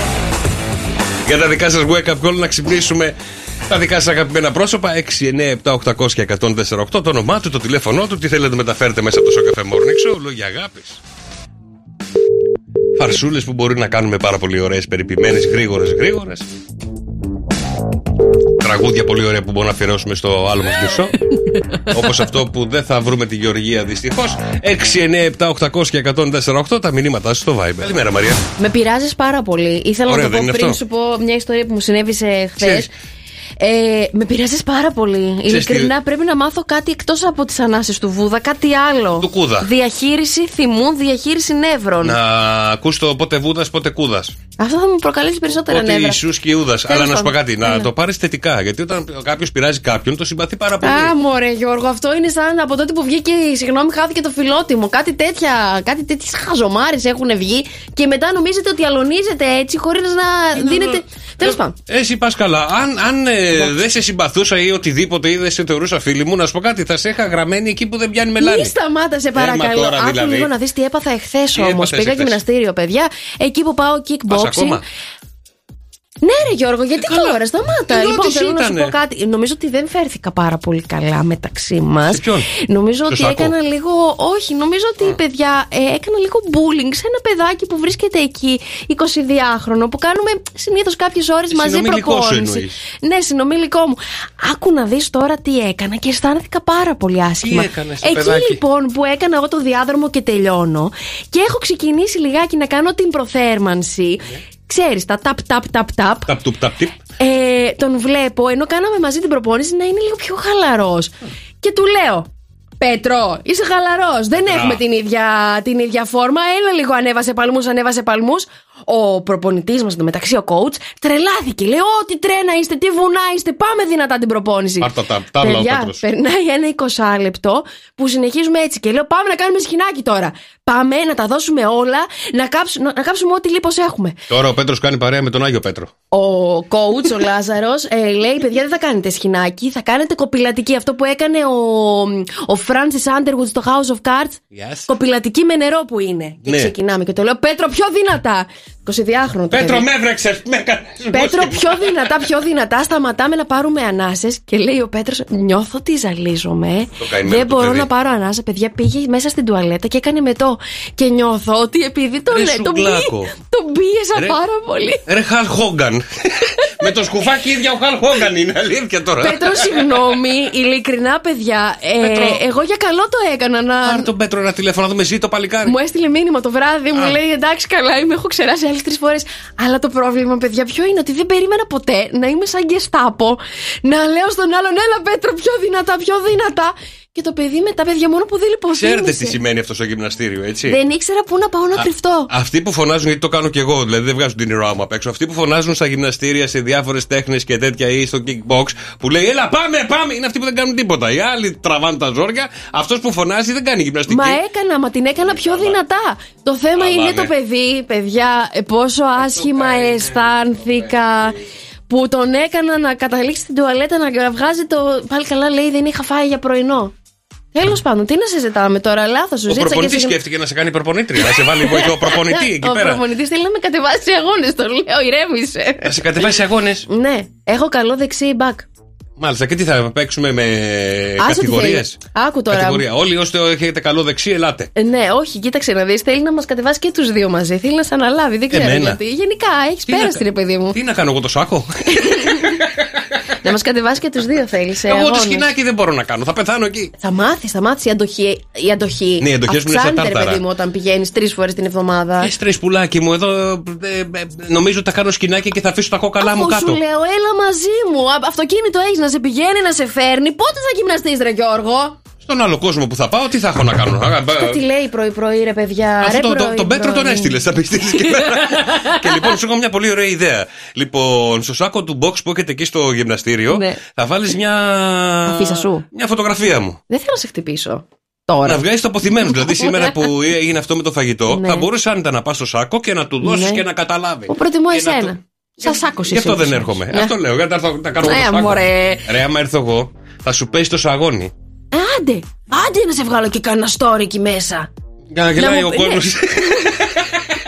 Γιατί να ανεβάζεις μόνο εσύ τα κουλά τα story σου, να ανεβάζω κι εγώ. Εγώ τα ανεβάζω εδώ μέσα, δεν βγήκα στους δρόμους. Εγώ απλά το είχα απορία για την ιστορία που σας είπα. Εσείς, αν όχι στο γυμναστήριο, τα παιδιά σας τα πιέζετε έτσι και μετά να λέτε, όχι, μήπως το πίεσα λίγο παραπάνω το παιδάκι μου και έτσι στεναχωρέθηκε, πιέστηκε. Νομίζω θα είμαι από αυτές τις μαμάδες. Εσύ είσαι η μάνα σαν τη μάνα σου, λοιπόν. Η μαμά μου μόνο με το καλό με είχε. Καμία σχέση. Μην την αναφέρεις. Τη μαμά μου άλλο πράγμα. Μαγεία. Ωραία. Παιδιά, αλλά τώρα που πες για γυμναστήριο και επιδόσεις και παραλίγων λιποθυμίες και τα λοιπά, μου ήρθε μια ιστορία στο μυαλό. Για πες. Καλή ώρα, όπως μου τα λέει εμένα η Μαρία, έλεγα εγώ το αδελφό μου, έλα ρε, πάμε για ένα γυμναστήριο παρέα να γελάσουμε. Πάμε να έχω κι εγώ παρέα να γυμναστείς και εσύ λίγο να βγεις από το γραφείο. Άντε μου λέει, πάμε. Παιδιά, πάμε γυμναστήριο. Λοιπόν, μπαίνουμε μέσα, κάνουμε λίγο ζέσταμα, λίγο διάδρομο κτλ. Εγώ πήγαινα ήδη κανένα εξάμηνο, οπότε τα είχα συνηθίσει όλα αυτά. Ο Νίκος ήταν πρώτη του μέρα, πρώτη του μέρα πρέπει να ήταν.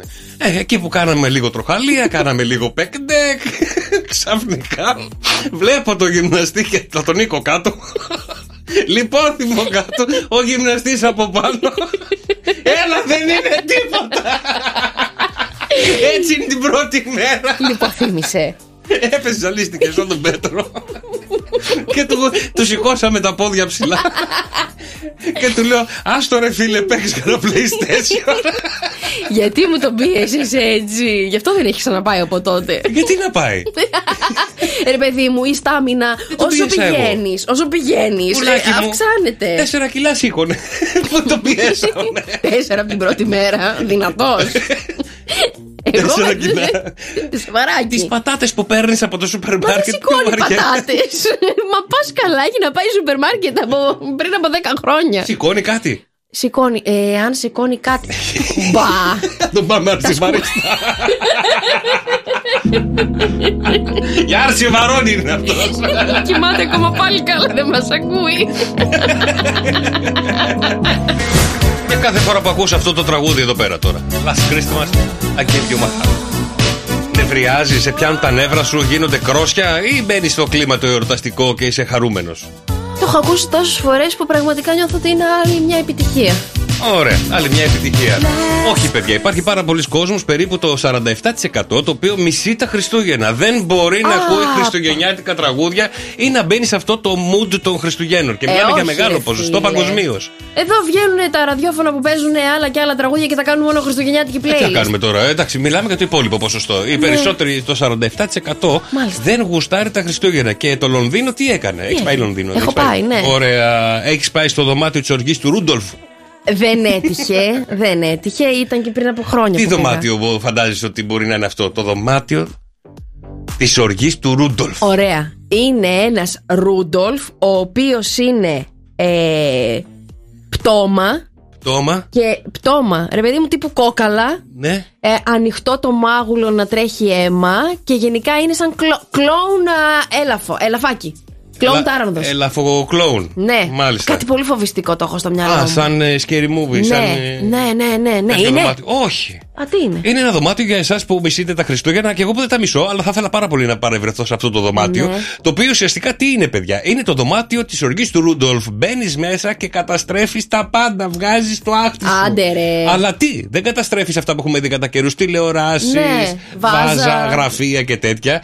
Καταστρέφεις χριστουγεννιάτικα στολίδια, μπάλες, φωτάκια. Το Ρούντολφ έχει και.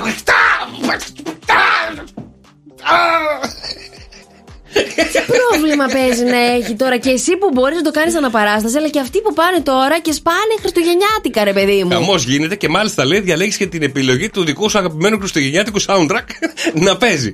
Οπότε την ώρα εσείς. Για τρέλα, Τζακ Νίκολσον από πίσω να έχεις πάρει το ρόπαλο τώρα και. Χριστουγεννιάτικο είπαμε, ρε. Ναι.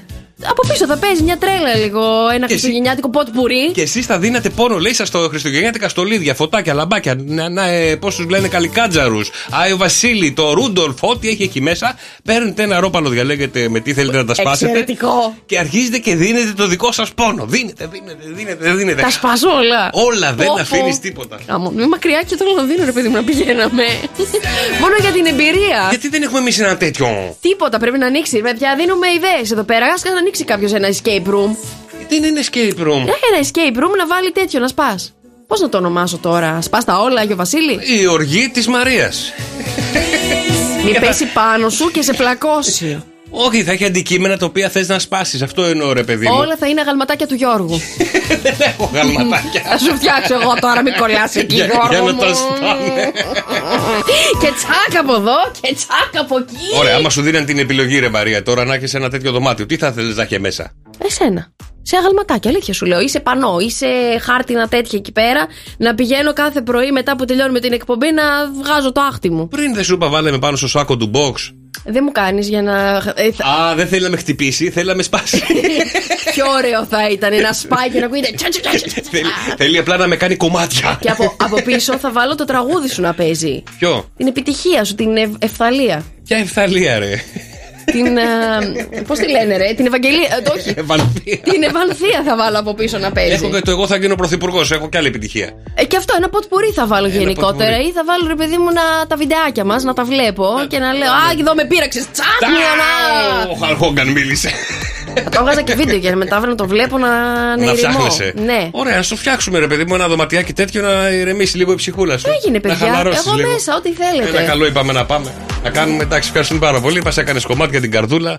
Με πλήγωσες, αλλά δεν πειράζει. Δεν πειράζει, γιατί έχουμε να δώσουμε 104,8 ευρώ μετρητά στο μυστικό ήχο του Shock FM Morning Show. Ο ήχος είναι αυτός εδώ πέρα και νομίζω ότι έφτασε η μέρα του. Τι είναι άρα γι' αυτό? 2-10-300 και 104,8. Σε λίγο ανοίγουν οι γραμμές. Η ώρα για το μυστικό ήχο του Shock FM Morning Show. Οι γραμμές ανοίγουν, παιδιά. 2-10-300 και 104,8. Ένας ήχος ο οποίος, αν δεν το κάνουμε, κάτι δεν δουλεύει καλά και κάποιοι το βάζουν και ανάποδα. Τι είναι αυτό που ψάχνουμε εδώ και ολόκληρες μέρες? Για θυμηθείτε. Τι είναι άραγε αυτό, παιδιά? 2-10-300 και 104,8. Ένας τυχερός, μια τυχερή βγαίνει στον αέρα, κάνει τη μαντεψιά και κερδίζει, αν το βρει, 104,8 ευρώ μετρητά. Για να σας δω. Καλημέρα, Παναγιώτα. Καλημέρα, Γιώργο. Καλημέρα, Παναγιώτα μου. Λοιπόν, Παναγιώτα μου, τι είναι αυτό εδώ πέρα που ψάχνουμε? Αυτό είναι σίγουρα η ζώνη του αυτοκινήτου. Η ζώνη, το κλακ-κλακ που κουμπώνει, ξεκουμπώνει, Ναι, ναι. Δεν είναι, βρε Παναγιώτα μου, όχι. Κρίμα. Δεν πειράζει, Παναγιώτα μου, την επόμενη φορά. Καλημέρα, καλημέρα. Ελάτε, παιδιά, 2-10-300 και 104,8. Τι είναι άραγε αυτό που ψάχνουμε για 104,8 ευρώ μετρητά? Καλημέρα, Λουκά. Καλημέρα. Καλημέρα, Λουκά μου. Λουκά, τι είναι αυτό εδώ πέρα? Γιώργο, ναι. Τι είναι αυτό που ψάχνουμε? Μήπως είναι φωτιστικό πορτατίφ που πατάμε το κουμπάκι για να βοσβήνουμε? Α, το διακόπτει από ένα πορτατίφ. Ναι. Δυστυχώς, Λουκά μου. Δεν είναι, βρε Λουκά, δεν πειράζει. Καλημέρα, καλημέρα, Λουκά μου. Επίσης, Λουκά μου, να περάσει όμορφα, φιλιά πολλά. 2-10-300 και 104,8. Ελάτε, παιδιά. Νομίζω ότι φτάνουμε στην πηγή. Έχουμε φτάσει μάλλον στην πηγή και ήρθε η ώρα να πιούμε νερό. Και ένας τυχερός, μια τυχερή να διεκδικήσει 104,8 ευρώ μετρητά. Καλημέρα. Καλημέρα. Έλα, Λάμπρο μου. Λάμπρο, τι είναι αυτό που ψάχνουμε? Νομίζω είναι σφραγίδα. Σφραγίδα. Δεν είναι, αδελφέ μου, όχι, δυστυχώς. Δεν πειράζει. Έγινε, Λάμπρο μου, καλημέρα, αδελφέ μου, καλημέρα. 2, 10, 300 και 104,8. Μίνα. Ναι, γεια σας. Ναι, καλημέρα, Μίνα μου. Για πες μου, τι είναι αυτό? Κασέτα. Είναι. Δυστυχώς, βρε Μίνα. Δεν πειράζει. Καλημέρα, καλή συνέχεια. Καλημέρα. 2, 10, 300 και 104,8. Άτε, παιδιά, αν δεν το κάνουμε αυτό, δεν δουλεύει κάτι. Και κάποιοι μπορεί να το κάνουν και ανάποδα. Τι είναι άραγε αυτό? 2, 10, 300 και 104,8.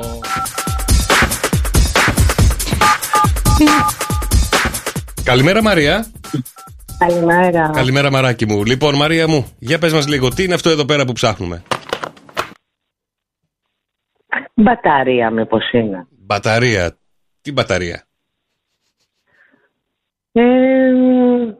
Ξέρουμε αυτοκινήτου. Μπαταρία που βάζουμε στο κοντρόλ. Διάλεξε, μην με μπερδεύεις τώρα. Το αυτοκίνητο με το κοντρόλ είναι μέρα με τη νύχτα. Πάμε λίγο σε ένα πιο συγκεκριμένο πράγμα. Κοίτα, αν πούμε μπαταρία αυτοκινήτου, είναι που γυρνάμε το κλειδί, ας πούμε, για να πάρει μπροστά και δεν παίρνει. Ωραία. Θα πούμε αυτό? Ναι, αυτό θα πω. Γιατί ρε Γιώργο? Τι να κάνω ρε Μαρία, αφού δεν είναι αυτό, ρε μαράκι μου. Δεν πειράζει, βρε μαράκι, την επόμενη φορά. Καλημέρα. Ελάτε, παιδιά, 2, 10, 300 και 104,8. Οπότε μπορώ να πάθω κεφαλικό. Νομίζω ότι κάποιος πρέπει να το βρει. Καλημέρα. Καλημέρα, το όνομά σου? Ο Γιάννης είμαι. Έλα, Γιώργη, τι είναι αυτό που ψάχνουμε, ρε Γιώργη? Γιάννης. Α, Γιάννη, θα σου πάρω ένα ζευγάρι παπούτσια. Λοιπόν, Γιάννη. Πιστεύω ότι είναι συρραπτικό. Συρραπτικό δεν είναι, ρε Γιάννη. Δεν πειράζει. Καλημέρα, Φώτη. Καλημέρα, Φώτη μου, τι είναι αυτό? Μήπως είναι όταν πάμε να κλείσουμε το μπουκάλι με το καπάκι και το γυρνάμε από την ανάποδη? Όχι ρε Φώτη. Δεν πειράζει, Φώτη μου, καλημέρα, Μαρία. Καλημέρα, μαράκι μου, τι είναι αυτό εδώ? Πιστεύω ότι είναι συρραπτικό. Συρραπτικό δεν είναι, όχι. Έγινε, καλημέρα Μαρία μου, καλημέρα. Πάω σε μια άλλη Μαρία. Καλημέρα, Μαρία. Καλημέρα, παιδιά, καλή εβδομάδα. Καλή εβδομάδα, Μαρία μου, τι είναι αυτό? Εγώ, παιδιά, νομίζω ότι είναι μπαταρία που την αλλάζουμε σε μια συσκευή. Μπαταρία που δηλαδή... Ναι, για πες το. Ναι, τώρα σε κοντρόλ τηλεόραση, σε φακό, πάντως είναι αλλαγή μπαταρίας. Αλλαγή μπαταρίας. Ναι ρε Μαρία! Γεια σας, αγαπάω! Ναι ρε Μαρία! Ευχαριστώ πολύ, παιδιά μου, σας ευχαριστώ, το είχα από τα χθες. Αλλά με βοήθησες, Γιώργο, ξέρεις γιατί? Γιατί?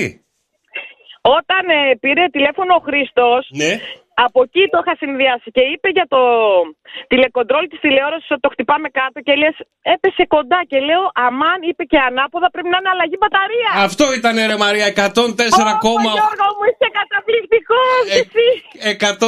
104,8. Να είσαστε καλά και καλές γιορτές. Καλές γιορτές να έχεις λοιπόν, 104,8. Ναι, θα μ' αφήσεις να το πω. Άσε με να κάνω τον επίλογο. Φιλιά Μαρία μου, σε καλή μεριά. 104,8 ευρώ μετρητά κέρδισε η Μαρία. Είναι μια αλλαγή μπαταρίας, παιδιά, στο τηλεκοντρόλ. Υπάρχει και το σχετικό βίντεο, θα ανέβει στα social του Shock FM με 104,8. Αύριο νέος ήχος, νέα χρήματα.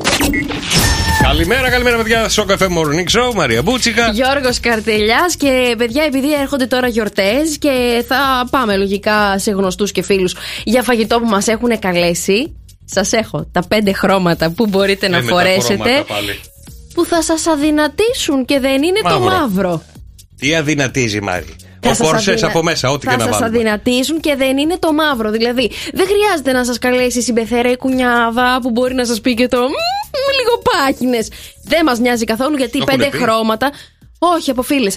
Γιατί οι 5 εμένα η κουνιάδα μου είναι εξαιρετική. 5 χρώματα που αδυνατίζουν εκτός από το μαύρο, παιδιά. Πρώτο χρωματάκι που μπορείτε να βάλετε. Το μπλε σκούρο. Ωραία, ας ξεκινήσουμε. Γιώργο μου, ποια είναι η πεντάδα σου? Είναι το μπλε σκούρο, παιδιά, είναι το navy blue. Γιατί αυτή η βαθιά απόχρωση είναι κολατεκευτική σε όλους τους τόνους του δέρματος και λειτουργεί τόσο σε επίσημες όσο και casual καταστάσεις. Το μπλε ναυτικό μπορείτε να το συνδυάσετε τώρα με μία ροζ καμπαρντινούλα. Ροζ καμπαρντίνα. Ναι, για να κάνει λίγο αντίθεση. Τι λες μωρέ, πας καλά, μαύρη καμπαρντίνα. Το μαύρο όχι με το μπλε. Γιατί? Εντάξει, είναι βασικά πράγματα. Λες τώρα, έχω φτιάξει σετάκι κουστούμι μπλε navy, όπως λες και εσύ, με μαύρο πουκάμισο, ήταν τέλειο. Είχε απόχρωση μέσα το μπλε κουστούμι λίγο μαύρο. Περίμενε να σου δείξω και τη φωτογραφία, γιατί μου άρεσε τόσο πολύ που την είχα ανεβάσει κιόλας. Καλά, ας προχωρήσω εγώ στο επόμενο το χρώμα. Μπορείς να φανταστείς ποιο είναι? Θα πεταχτείς, να το πω. Πες το. Λοιπόν, είναι το σοκολατί. Είναι η σοκολάτα γάλακτος. Γιατί είναι συμβατό επίσης με όλες τις με τα χρώματα του δέρματος και είναι τα κύρια χαρακτηριστικά 3. Τα μαλλιά, το δέρμα ή τα μάτια. Λοιπόν, και δεν είναι τόσο βαρύ όσο το μαύρο και αυτό κόβει, παιδιά, το σοκολατί. Και λένε, κοίτα που πάει. Άδα. Λοιπόν, επόμενο χρώμα που μπορείτε να βάλετε είναι ένα φωτεινό, τολμηρό χρώμα που μπορεί και να το φοβόμαστε λιγάκι αν έχουμε κάποια παραπανίσια κιλά. Ναι. Είναι το κόκκινο, παιδιά, που δίνει ζωντάνια και σθένος. Είναι κόκκινο, μια εμφάνιση που κάνει δηλώσεις και δεν θα ξεχαστεί σύντομα. Νομίζω ότι ό,τι και να βάλεις, ναι, άμα έχεις μεγάλο μπουστό, ναι, κλέβει τα βλέμματα και δεν πάει κανένας στο μάτι πουθενά. Άρα τι εννοείς, να αφήσουμε τα χρώματα και να βάλουμε ένα ντεκολτέ? Μπράβο. Με μπούστο, άμα δεν έχω μπούστο και έχω πίσω Kim Kardashian ποπό. Θα τονίσετε τα χαρακτηριστικά τα οποία θα πάει το βλέμμα ενός άντρα ή μιας άλλης η οποία θα ζηλέψει, καταλάβες, και δεν θα πάει στα υπόλοιπα. Ναι. Συμβουλή είναι αυτό. Ωραία, εντάξει. Παιδιά, τα άλλα τα δύο τα χρώματα δεν χρειάζεται να σας τα πω. Τι θα μας πεις? Το λευκό δεν κόβει ποτέ, να ξέρεις. Δεν βάζεις λευκό. Ακούστε τι κάνω εγώ όταν θέλω να φαίνομαι ότι είμαι φέτες. Ναι. Λοιπόν, έχω στολή δίτη. Είναι βλαμμένος, ρε. Τη φοράω από μέσα. Αυτή είναι, τώρα μιλάμε, κολλάει πάνω στο δέρμα και θα ρουφάει όλα. Ναι. Σαν τεντώνει. Γιατί έτσι επίσης έχει υδρώσει στο 12 στα κάλλη, τι είναι ο πόνος? Εσείς οι γυναίκες φοράτε 45.000 κορσέδες. Πόνος δεν είναι και αυτός? Όχι και 45.000 κορσέδες. Εγώ φοράω ένα μόνο shorts που έχω για τις καταδύσεις. Το φοράω από μέσα. Να κόψει την κοιλιά. Ναι, τα κάνει όλα ίσια, τα κάνει όλα επίπεδα. Έλα ρε. Τεντώνει και την πλάτη. Ναι. Λοιπόν, είναι μόνο shorts, ρε παιδί μου. Ωραία, πρωτοχρονιά που θα είμαστε μαζί, βάλτε μου λίγο να δω κάτι. Αυτό όταν το φοράω σε εξαιρετικές περιπτώσεις, να βγαίνω έξω σε τίποτα γκαλά, σε τίποτα τέτοια. Δεν τα βάζω αμέσως μεταξύ μας. Παιδιά, στο επόμενο γκαλά που θα έρθει ο Γιώργος, εσείς εκεί οι δημοσιογράφοι, ρωτήστε τον τι φοράς από μέσα. Γιατί στο breakfast όταν κάναμε το πρωί δεν με έβλεψαν σαν αγκούρι? Ήταν η στολή από μέσα. Είσαι καλά. Γι' αυτό δεν μπορείς να κουνηθείς. Πω, μεγάλη αλήθεια. Θέλεις να ζήσεις 20 χρόνια παραπάνω? Θέλω. Όλοι θέλουμε. Βρέθηκε το νούμερο 1 πρωινό που χαρίζει μακροζωία, παιδιά, και μας δίνει και μέχρι και 20 χρόνια παραπάνω. Ναι. Δυναμωτικό, ναι, ενέργεια μέσα στην ημέρα, ευεξία, μας δίνει τα πάντα. Ναι. Και βγήκαν οι επιστήμονες και μας λένε φάτε αυτό κάθε πρωί και θα σας εγγυούμαστε ότι 20 χρόνια από τη ζωή σας θα προσθεθούν. Να πω. Να πεις. Ριζογκοφρέτα με μέλι. Ριζογκοφρέτα με μέλι. Όχι, αυτό το τρως σίγουρα εσύ. Καλά. Εσύ τα τρως όλα. Αυτό θα σε πειράξει. Όχι, δεν τα τρώω και όλα, ρε παιδάκι μου. Τι δεν τρως? Κάτσε να σκεφτώ. Τόση ώρα σκέφτομαι τι δεν τρώω. Αφού όλα τα τρως. Ρε παιδί είσαι μου, από τους τυχερούς και από τις τυχερές και η μανούλα σου, μπράβο, η οποία σε έμαθε να τρως τα πάντα. Καλά, δεν με έμαθε. Μετά όταν μεγάλωσα τα άμαθα και τα τρώω. Λοιπόν, τι μπορεί να είναι αυτό το πρωινό? Έχει μέσα έτσι διατροφικές ουσίες, βιταμίνες. Έχει μέσα της Παναγιάς τα μάτια, έχει μέσα, παιδιά. Λοιπόν, θέλεις 20 χρόνια στη ζωή σου? Θέλω, λέμε. Να προσθεθούν μέσα. Θα τρως κάθε πρωί φασόλια. Να, αυτό για πρωινό που δεν μπορώ να το φάω. Αυτό που τρώνε οι Άγγλοι. Ακούστε, λέει, το πρωινό που σας βοηθάει πάρα πολύ να γεμίσετε ενέργεια, αλλά και ταυτόχρονα πολλά χρόνια στη ζωή σας. Θέλει να φτιάξετε φασόλια, να βάλετε πικάντικα φασόλια, να βράσουν ανακατεμένα με ζύμη καλαμποκιού και στάχτη ξύλου. Τα ανακατεύετε σε έναν πολύ ωραίο χυλό και το τρώτε καθημερινά. Όχι. Εδώ με βρίσκεις αντίθετη και απέναντί σου. Γιατί? Δεν μπορώ να το φάω. Τι βλακία είναι αυτό, ρε. Ποιος το έχει βγάλει? Άγγλος, στο Ηνωμένο Βασίλειο. Μπούθερ. Ναι, στο Ηνωμένο Βασίλειο. Τις βλακίες τρώνε. Τόσες βλακίες τρως, αυτό δεν μπορεί να το δοκιμάσεις? Όχι, δεν μπορώ να το φάω. Στάχτη από το ούτε ξέρεις τι είχε μέσα. Φασόλια, ζύμη καλαμποκιού και στάχτη ξύλου. Τα ανακατεύουν, λέει, όλα αυτά και δίνουν πάρα πολύ. Μετήλα. Εσύ το βλέπεις φυσιολογικό τώρα αυτό το πράγμα? Θα το δοκίμαζα, να πω την αλήθεια. Δεν ξέρω αν θα μου άρεσε. Δεν μου αρέσουν τα φασόλια, να πω την αλήθεια. Ας πούμε, η καύση του ξύλου, η στάχτη, τι έχεις σαν το σκύλο που το τρώει, θα έλεγες ναι, ρε παιδί μου, πάμε να το φάμε. Η στάχτη, αγάπη μου, άκου λίγο, γιατί έχω ρωτήσει το χτινίατρό μου. Γιατί την τρώει ο σκύλος μου. Ναι. Και μου λέει του λείπει σίδηρο, γι' αυτό τρώει τη στάχτη. Ναι. Δεν του δίνετε λίγες φακές να φάει, τόσες φτιάχνετε? Όχι, τον πάνε λίγο αίμα και του δίνω χαπάκια. Γιατί σταμάτησε να τρώει τη στάχτη. Μου λέει κάτι του λείπει για να τρώει στάχτη, κατάλαβες. Άρα, εμένα που δεν μου λείπει τίποτα, γιατί Χριστιανούλη μου με βάζεις να φάω στάχτη από καυσόξυλο? Παιδιά, έτσι λένε εδώ οι ειδικοί, δεν το βγάλα εγώ. Η έρευνα κράτησε 100 ολόκληρα χρόνια για να φτάσουν στο συμπέρασμα να πούνε φάτε πικάντικα φασόλια, να βράσουν ανακατεμένα με ζύμη καλαμποκιού και στάχτη ξύλου. Δεν μας λέει ξύλο, αν είναι πεύκο ή ελιά. Αυτό είναι το πρόβλημά σου, εσένα, παιδάκι μου. Τι είναι αυτά που λες? Μην το δοκιμάζετε στο σπίτι. Σίγουρα θα έχει αποτελέσματα που δεν τα θέλετε. Θα υπάρχει ειδική συνταγή, η οποία άμα την ακολουθήσει θα είναι κάτι πάρα πολύ νόστιμο και κάτι πάρα πολύ ωραίο. Ωραία, άμα το φτιάξω θα το φας? Εσύ τρως τα πάντα, αυτό σε ενόχλησε. Δεν θα φάω κιόλας, συγγνώμη. Βρήκαμε το πρώτο πράγμα που δεν τρώω. Δεν το έχεις δοκιμάσει. Δεν θέλω να το δοκιμάσω. Όταν λέμε κάτι δεν το τρώω, πάνω να πει το δοκιμάσαμε, δεν μας άρεσε και συνεχίσαμε να φάμε κάτι άλλο. Εάν μου το έλεγες ότι αυτό είναι αυτό, θα ήταν η επιλογή μου που δεν θα το έτρωγα. Αν είναι τώρα ό,τι είχε κάνει ο παπάς σε ένα ταξίδι που είχα πάει στην Πορτογαλία και με είχε πάει εκδρομή σε ένα ταβερνάκι και μου λέει φάε αυτό, λέω τι είναι, μου λέει φάε πρώτα και μετά θα σου πω. Το έφαγα. Το έφαγα για να δω, γιατί μου φαίνονταν και έτσι λιμπιστερό. Ήτανε αυγά από γουρούνι. Τα έφαγα. Αυγά από? Αυτιά λέω, από γουρούνι. Αυγά άκουσα. Αυγά είπε. Ναι, αυγά από γουρούνι και λέω τι γουρούνι είναι αυτό, ρε παιδιά. Αυτιά είπα, από γουρούνι. Έφαγες αυτιά γουρουνιού και μετά σε ενόχλησε το φασόλι και η στάχτη. Δεν το ήξερα, αυτό σου εξηγώ. Άρε πάμε, μας φάει αυτή μια μέρα. Έλα κεφίρ. Κυρίες μου, καλημέρα, είναι ο καιρός του κεφίρ. Αυτή τη στιγμή τη γέφυρα της Χαλκίδας έχουμε 7 βαθμούς. Μην το βάζεις και όρκο, μην παίρνεις και όρκο. Ωραία, 9 βαθμούς Κελσίου αυτή τη στιγμή στη γέφυρα της Χαλκίδας. Θα φτάσει τους 17. Ηλιοφάνεια για σήμερα. Πάμε την Αθήνα. Την Αθήνα έχουμε 12 βαθμούς Κελσίου, μέγιστη 19 με ηλιοφάνεια. Καλημέρα τη Θεσσαλονίκη με 2 βαθμούς Κελσίου, μέγιστη 14 ηλιοφάνεια. Λαλαλα.gr. Καλημέρα σε όλες τις περιοχές που ακούτε κεφίρ και στο καφέ. Λιάρισα 9 βαθμούς Κελσίου, Πάτρα 14, Καλαμάτα 14. Στο εξωτερικό στην Φραγκφούρτη αυτή τη στιγμή έχουμε 1 βαθμό Κελσίου. Στη Στοκχόλμη έχουμε 3 και στην άλλη άκρη του Ειρηνικού ωκεανού πάμε στη Νέα Υόρκη αυτή τη στιγμή έχουμε 2 βαθμούς Κελσίου, παιδιά. Ωραία, ευχαριστούμε κεφίρ, τα λέμε αύριο. Να τα πούμε αύριο. Πρώτο Θεό σου. Έχω και κάτι ντομάτες εδώ, παιδιά. Τι ντομάτες έχεις? Στείλαμε ντομάτες στο διάστημα να δούμε τι θα γίνει. Αλήθεια? Ναι, παιδιά. Και να κάνουν τι? Να πάνε στα ντομάτια τους. Παιδιά, στείλανε από την NASA εκεί οι Αμερικάνοι. Ο διαστημικός σταθμός στείλανε ντομάτες στο διάστημα και τι έγινε? Γεμιστά. Καλέ, σταμάτα, τον έχεις χτυπήσει απανωτές φορές. Χάσαμε τις ντομάτες. Άντε ρε. Ναι, παιδιά. Ποιος τις πήρε, τι? Δεν ξέρω. Έχεις τον ασταμάτητο, τι έχεις πάθει? Με ρωτάει τι γίνεται ντομάτα, που να ξέρω. Συγγνώμη, τις ντομάτες, να ρωτήσω εγώ τώρα σοβαρά πράγματα. Τις ντομάτες τις στείλανε μέσα σε κάποιο σκάφος? Στείλανε μέσα σε ένα. Όχι, την πετάξανε. Γεια σου, λέει.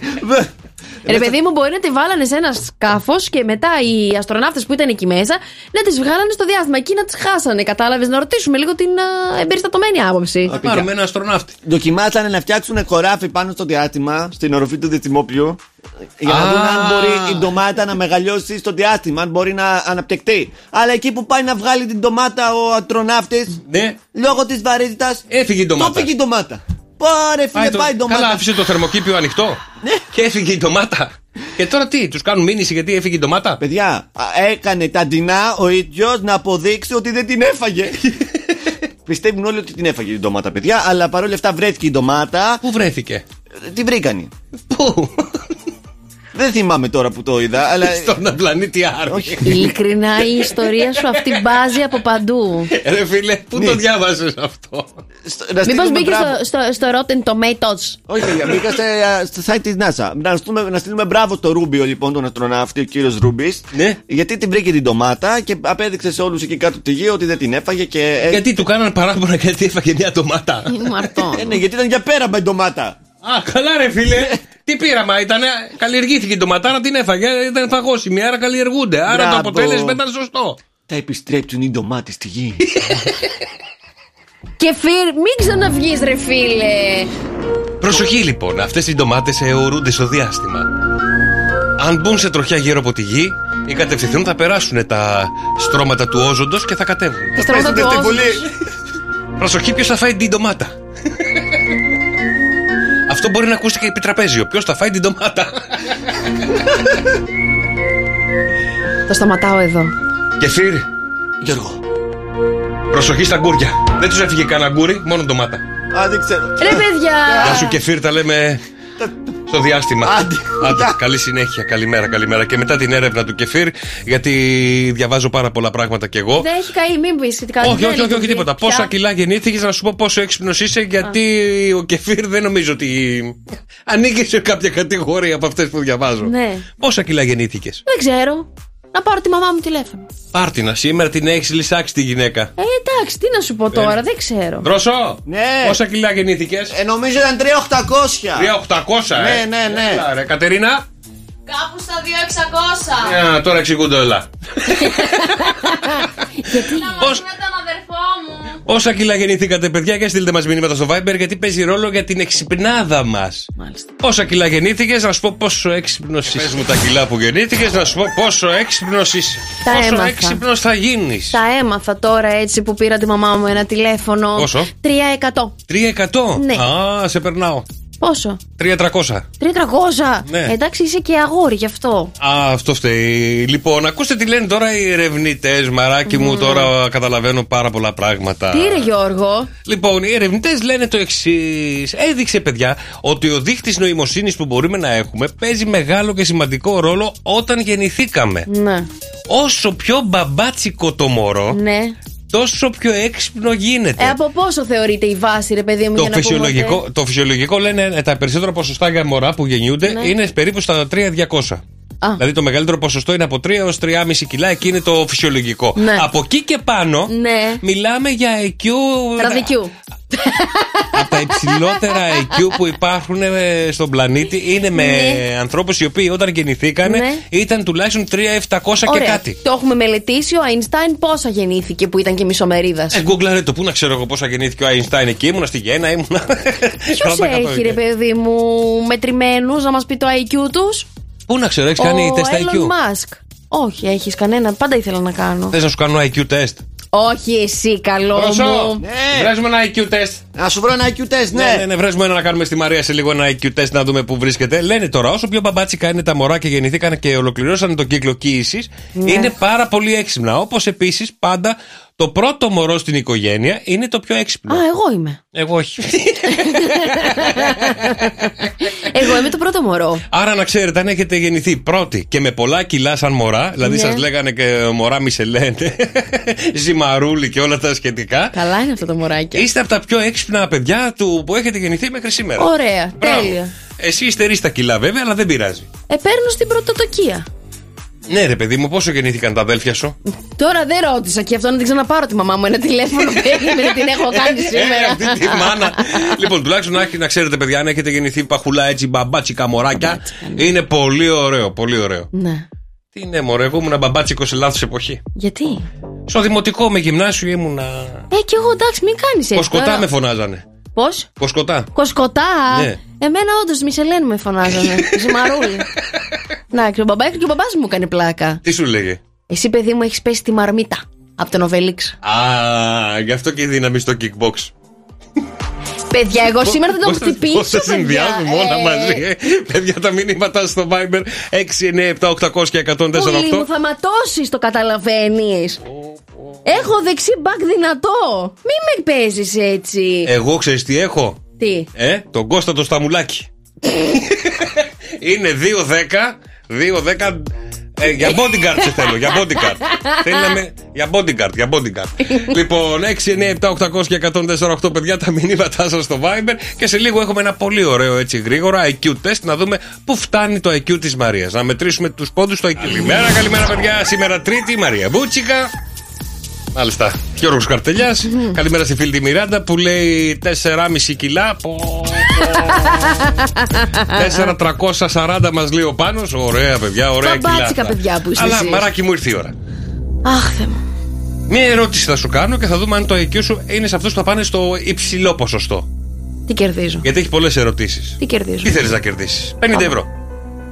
Μόνο για να έχω υψηλό IQ? Τι θες να έχεις? Θα δω. Τι θα δεις? Για πες. 50 ευρώ σου δίνω, τι άλλο να κάνω άνθρωπος? Θα ζητήσω παραπάνω. Λοιπόν, μέσα σε μία λίμνη. Έσκυψα από τώρα το κεφάλι. Μέσα σε μία λίμνη υπάρχει ένα κομμάτι με νούφαρα. Οκ. Ένα κομμάτι με νούφαρα. Έχω πολλές απορίες ήδη. Ναι. Τι πολλές απορίες? Μέσα σε μία λίμνη. Δεν μπορεί να υπάρχει κομμάτι νούφαρο. Ένα κομμάτι της λίμνης είναι καλυμμένο με νούφαρα. Ωραία, τώρα το λες καλύτερα. Ρε φίλε, κάθε μέρα το κομμάτι αυτό διπλασιάζεται σε εμβανδό στην επιφάνεια της λίμνης. Ναι. Εάν χρειάζονται 48 ημέρες για να καλύψουν τα νούφαρα ολόκληρη τη λίμνη, πόσος χρόνος χρειάζεται για να καλύψουν τη μισή επιφάνεια της λίμνης? Εδώ σε θέλω. Αυτό γράψτε μου. Να έχω λίγο κανένα τεταρτάκι να το σκεφτώ, εντάξει. IQ τεστ δεν έχουν τέταρτο. Δεν πας να κάνεις τεστ IQ και συγγνώμη, παιδιά, να έρθω αύριο. Δεν μου φέρες ούτε χαρτί. Έχω μείνει τώρα 48. Τι ήταν η ώρα σου? Έχεις δίκιο. Προλαβαίνω, δεν προλαβαίνω. Κάντε τις τελευταίες σου δουλειές. Έλα ρε Μαρία, εύκολο είναι ρε Μαρία. Παιδί μου, το έχω ξεχάσει ήδη. Γιατί το μυαλό σου είναι να με δείρεις και όχι να απαντήσεις. Μπορεί από τα νεύρα μου, δεν θυμάμαι καν τι μου έχεις πει. Το λέω για τελευταία φορά και σου δίνω 3,29. Λοιπόν, ο χρόνος για να απαντήσεις. Λοιπόν, ας το κομπιουτεράκι κάτω. Δεν πας να κάνεις τέτοια IQ με κομπιουτεράκια και χαρτιά και μολύβια. Να γράψω ρε παιδί μου τις πληροφορίες, πες. Λοιπόν, μέσα σε μια λίμνη υπάρχει ένα κομμάτι με νούφαρα, οκ. Κάθε μέρα το κομμάτι αυτό διπλασιάζεται στην επιφάνεια της λίμνης. Αν χρειάζονται 48 ημέρες για να καλύψουν τα νούφαρα ολόκληρη τη λίμνη, πόσος χρόνος χρειάζεται για να καλύψουν τη μισή επιφάνεια της λίμνης? Ωραία, 24 ημέρες. Όχι. Τι σε λεπτά θέλεις? Όχι, αφού είναι λάθος η απάντησή σου. 24 ημέρες, τελεφού 48 θέλει να γεμίσει όλη η λίμνη. Ναι. Νεύτης. Άρα 24. 47. Οι περισσότεροι θα απαντήσουν 24 ημέρες. είναι η αντίδραση του μυαλού. Είναι στη διαίρεση δια 2 κτλ. Αλλά όταν τα νούφαρα φτάσουν στη μισή λίμνη, ναι. Άρα την επόμενη μέρα ακριβώς θα την έχουν καλύψει γιατί διπλασιάζονται. Ευχαριστώ πάρα πολύ. Τα είπες. Καλημέρα, παιδιά. Κλείσεις τα παιδιά και τώρα έλα. Μη. Άσε με. Έλα, μη. Εντάξει, εγώ φταίω που πήγες στο χαμογελό σου. 10, 300 και 104,8. Ελάτε αδέλφια, έχουμε το λάλαλα της Μαρίας.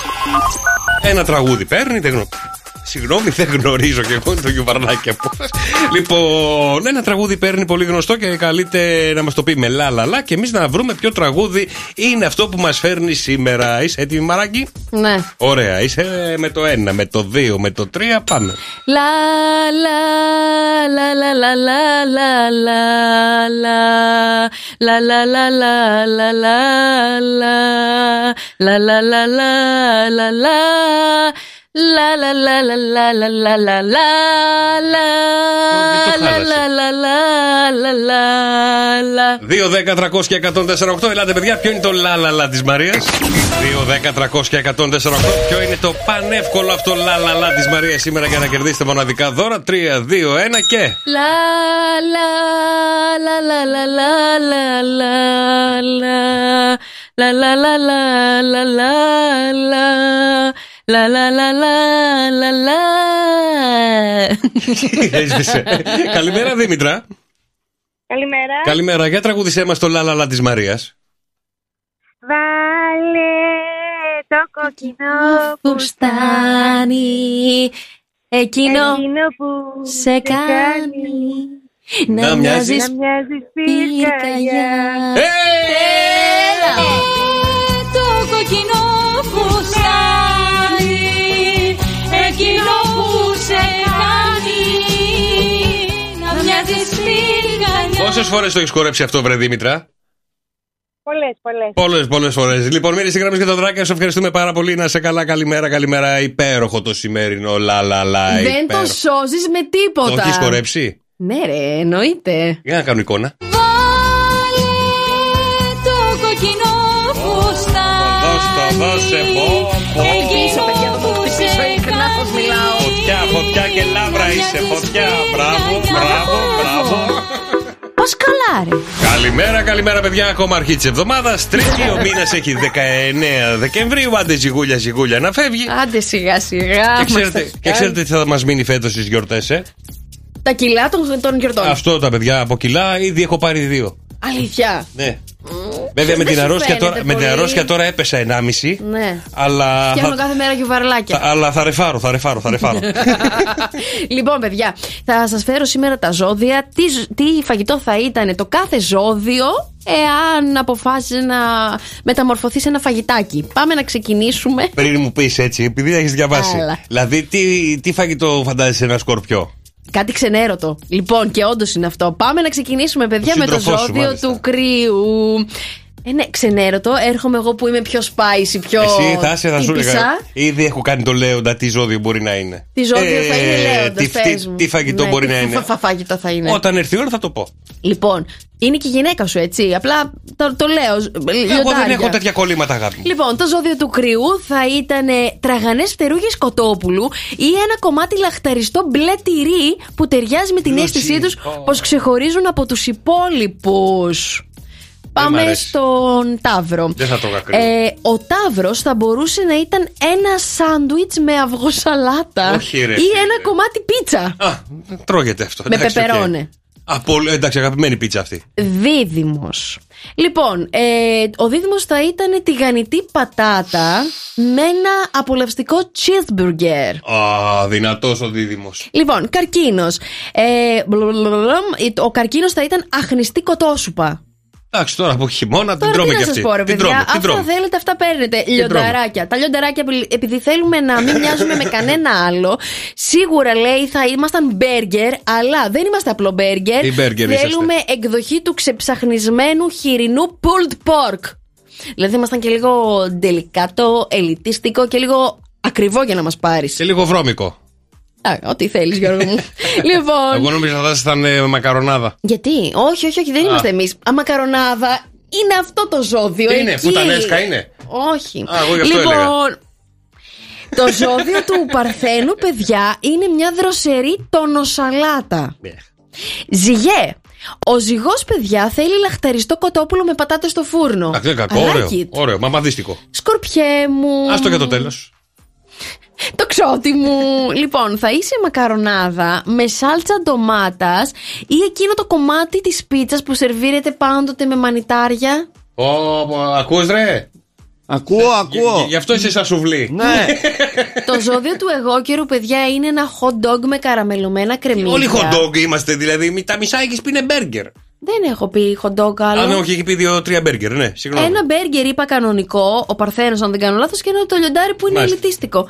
Αχουσους, υδροχόε καρμπονάρα. Ναι. Ψαράκια, παιδιά, τώρα είστε ένα ολοστρόγγυλο κλασικό κομμάτι σούσι. Σούσι. Εντάξει, οκ. Για να μάθουμε και το σκορπιό. Λοιπόν, κοίταξε να δεις τώρα, σκορπιέ μου. Είμαστε μια καλοψημένη με ματάκι μπριτζόλα. Όχι, είσαι γεμάτος με σκοτεινά σημεία και ασάφειες που σε κάνουν πολύ γοητευτικό. Ναι. Ο σκορπιός, αν ήταν φαγητό, θα έμοιαζε με κάποιο πιάτο, λέει, της Άπο Ανατολής. Λιτό και απέριτο. Ρύζι. Και όμως τόσο εκλεπτισμένο και γευστικό. Πάπια Πεκίνου, ας πούμε. Ναι. Πολύ ωραία πάπια, έχω φάει. Πολύ ωραία πάπια. Έχεις φάει πάπια? Δεν μου αρέσει η πάπια, ναι, έχω φάει. Έχεις φάει με τη μαύρη τη σως που βάζουν δίπλα που είναι σαν πίσα? Ναι. Γιατί όταν είχα πάει πρώτη φορά σε Κινέζικο. Στην Άπο Ανατολή. Ναι, είχα πάει να βρω τις συγγενείς μου. Ναι, γιατί? Επειδή με λένε σχιστομάτι. Σε κινέζικο εστιατόριο. Εσύ είσαι σχιστομάτης? Τι να πούνε οι σχιστομάτιδες, δηλαδή? Σε σύγκριση με τους υπόλοιπους, με λέγανε. Και τώρα το θεωρείς κοπλιμάν αυτό? Δεν με πειράζει, αλλά έχω πάει σε κινέζικο και λέει θα παραγγείλω εγώ που έχω ξανάρθει. Ναι. Και λέω παραγγείλτε ό,τι θέλετε, εγώ δεν ξέρω. Ναι. Δεν έχω ξανάρθει. Λοιπόν, και παραγγέλνει πάπια. Ναι. Και δίπλα στην πάπια είχε μία σως μαύρη, πίσα. Ναι. Τη βουτάω την πάπια και σηκωνόταν σαν την πίστα του δρόμου. Και τι σου έκανε? Πα. Όχι, δεν ήταν ζωντανή η πάπια. Περίεργο. Την κυνηγάγαμε στο μαγάζι. Τι έχουμε μάθει σήμερα για τον Γιώργο? Είναι σχιστομάτης, φορούσε πάπια. στολή δίτη και έτρωγε πάπια. Δεν την έφαγα γιατί δεν μ' άρεσε η σως αυτή που ήταν τέτοιο. Γιατί όλη τη βούτυξες μέσα? Πού να ξέρω, μου λέει ρίξε από πάνω σως μου. Την ρίξες από πάνω, καλό μου πλάσμα. Αυτό είναι gravy τώρα, ωραίο είναι. Το μόνο που ευχαριστήθηκα ήταν το τηγανιτό παγωτό. Όλες τις βλακίες, δεν Γιώργο, από αλμυρό σου λέω τώρα. Δεν σ' άρεσε τίποτα στο Ιαπωνικό? Ναι, μετά που ξαναπήγα έτρωγα διάφορα. Έμαθες. Κοτόπουλο ταιριά, το πεθαίνω, το βάζω κάτω και το αλλάζω τώρα. Δόξαστο. Έμαθα το σούσι. Το έμαθα και αυτό. Πού πάμε να φάμε κάτι σε από Ανατολή, ρε παιδί μου. Ωραία, πού? Στην Αθήνα. Ωραία, σήκω. Άντε πάμε. Τρως πολύ. Άγον καρυβά αυτά, όχι. Μετά τις γιορτές. Ρε τσίπη που έχεις και λεφτά. Μετά τις γιορτές θα σε πάω. Ή να σου πω κάτι. Γιατί τσίπη κάνεις έτσι? Να σου πω κάτι. Θα βγούμε παρέα έτσι να πούμε γεια. Να σου πω κάτι, θα τη βγάλουμε και πιο φθηνά. Γιατί? Θα αφήσεις τα γιουβαρλάκια να τα φάμε με ξυλάκια.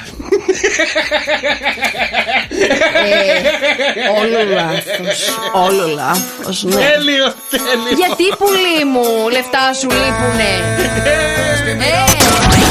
Γιώργος και Μαρία. Στο Cafe Morning Show. Κάθε πρωί στις 7. Άκουσέ τους και στο lalala.gr.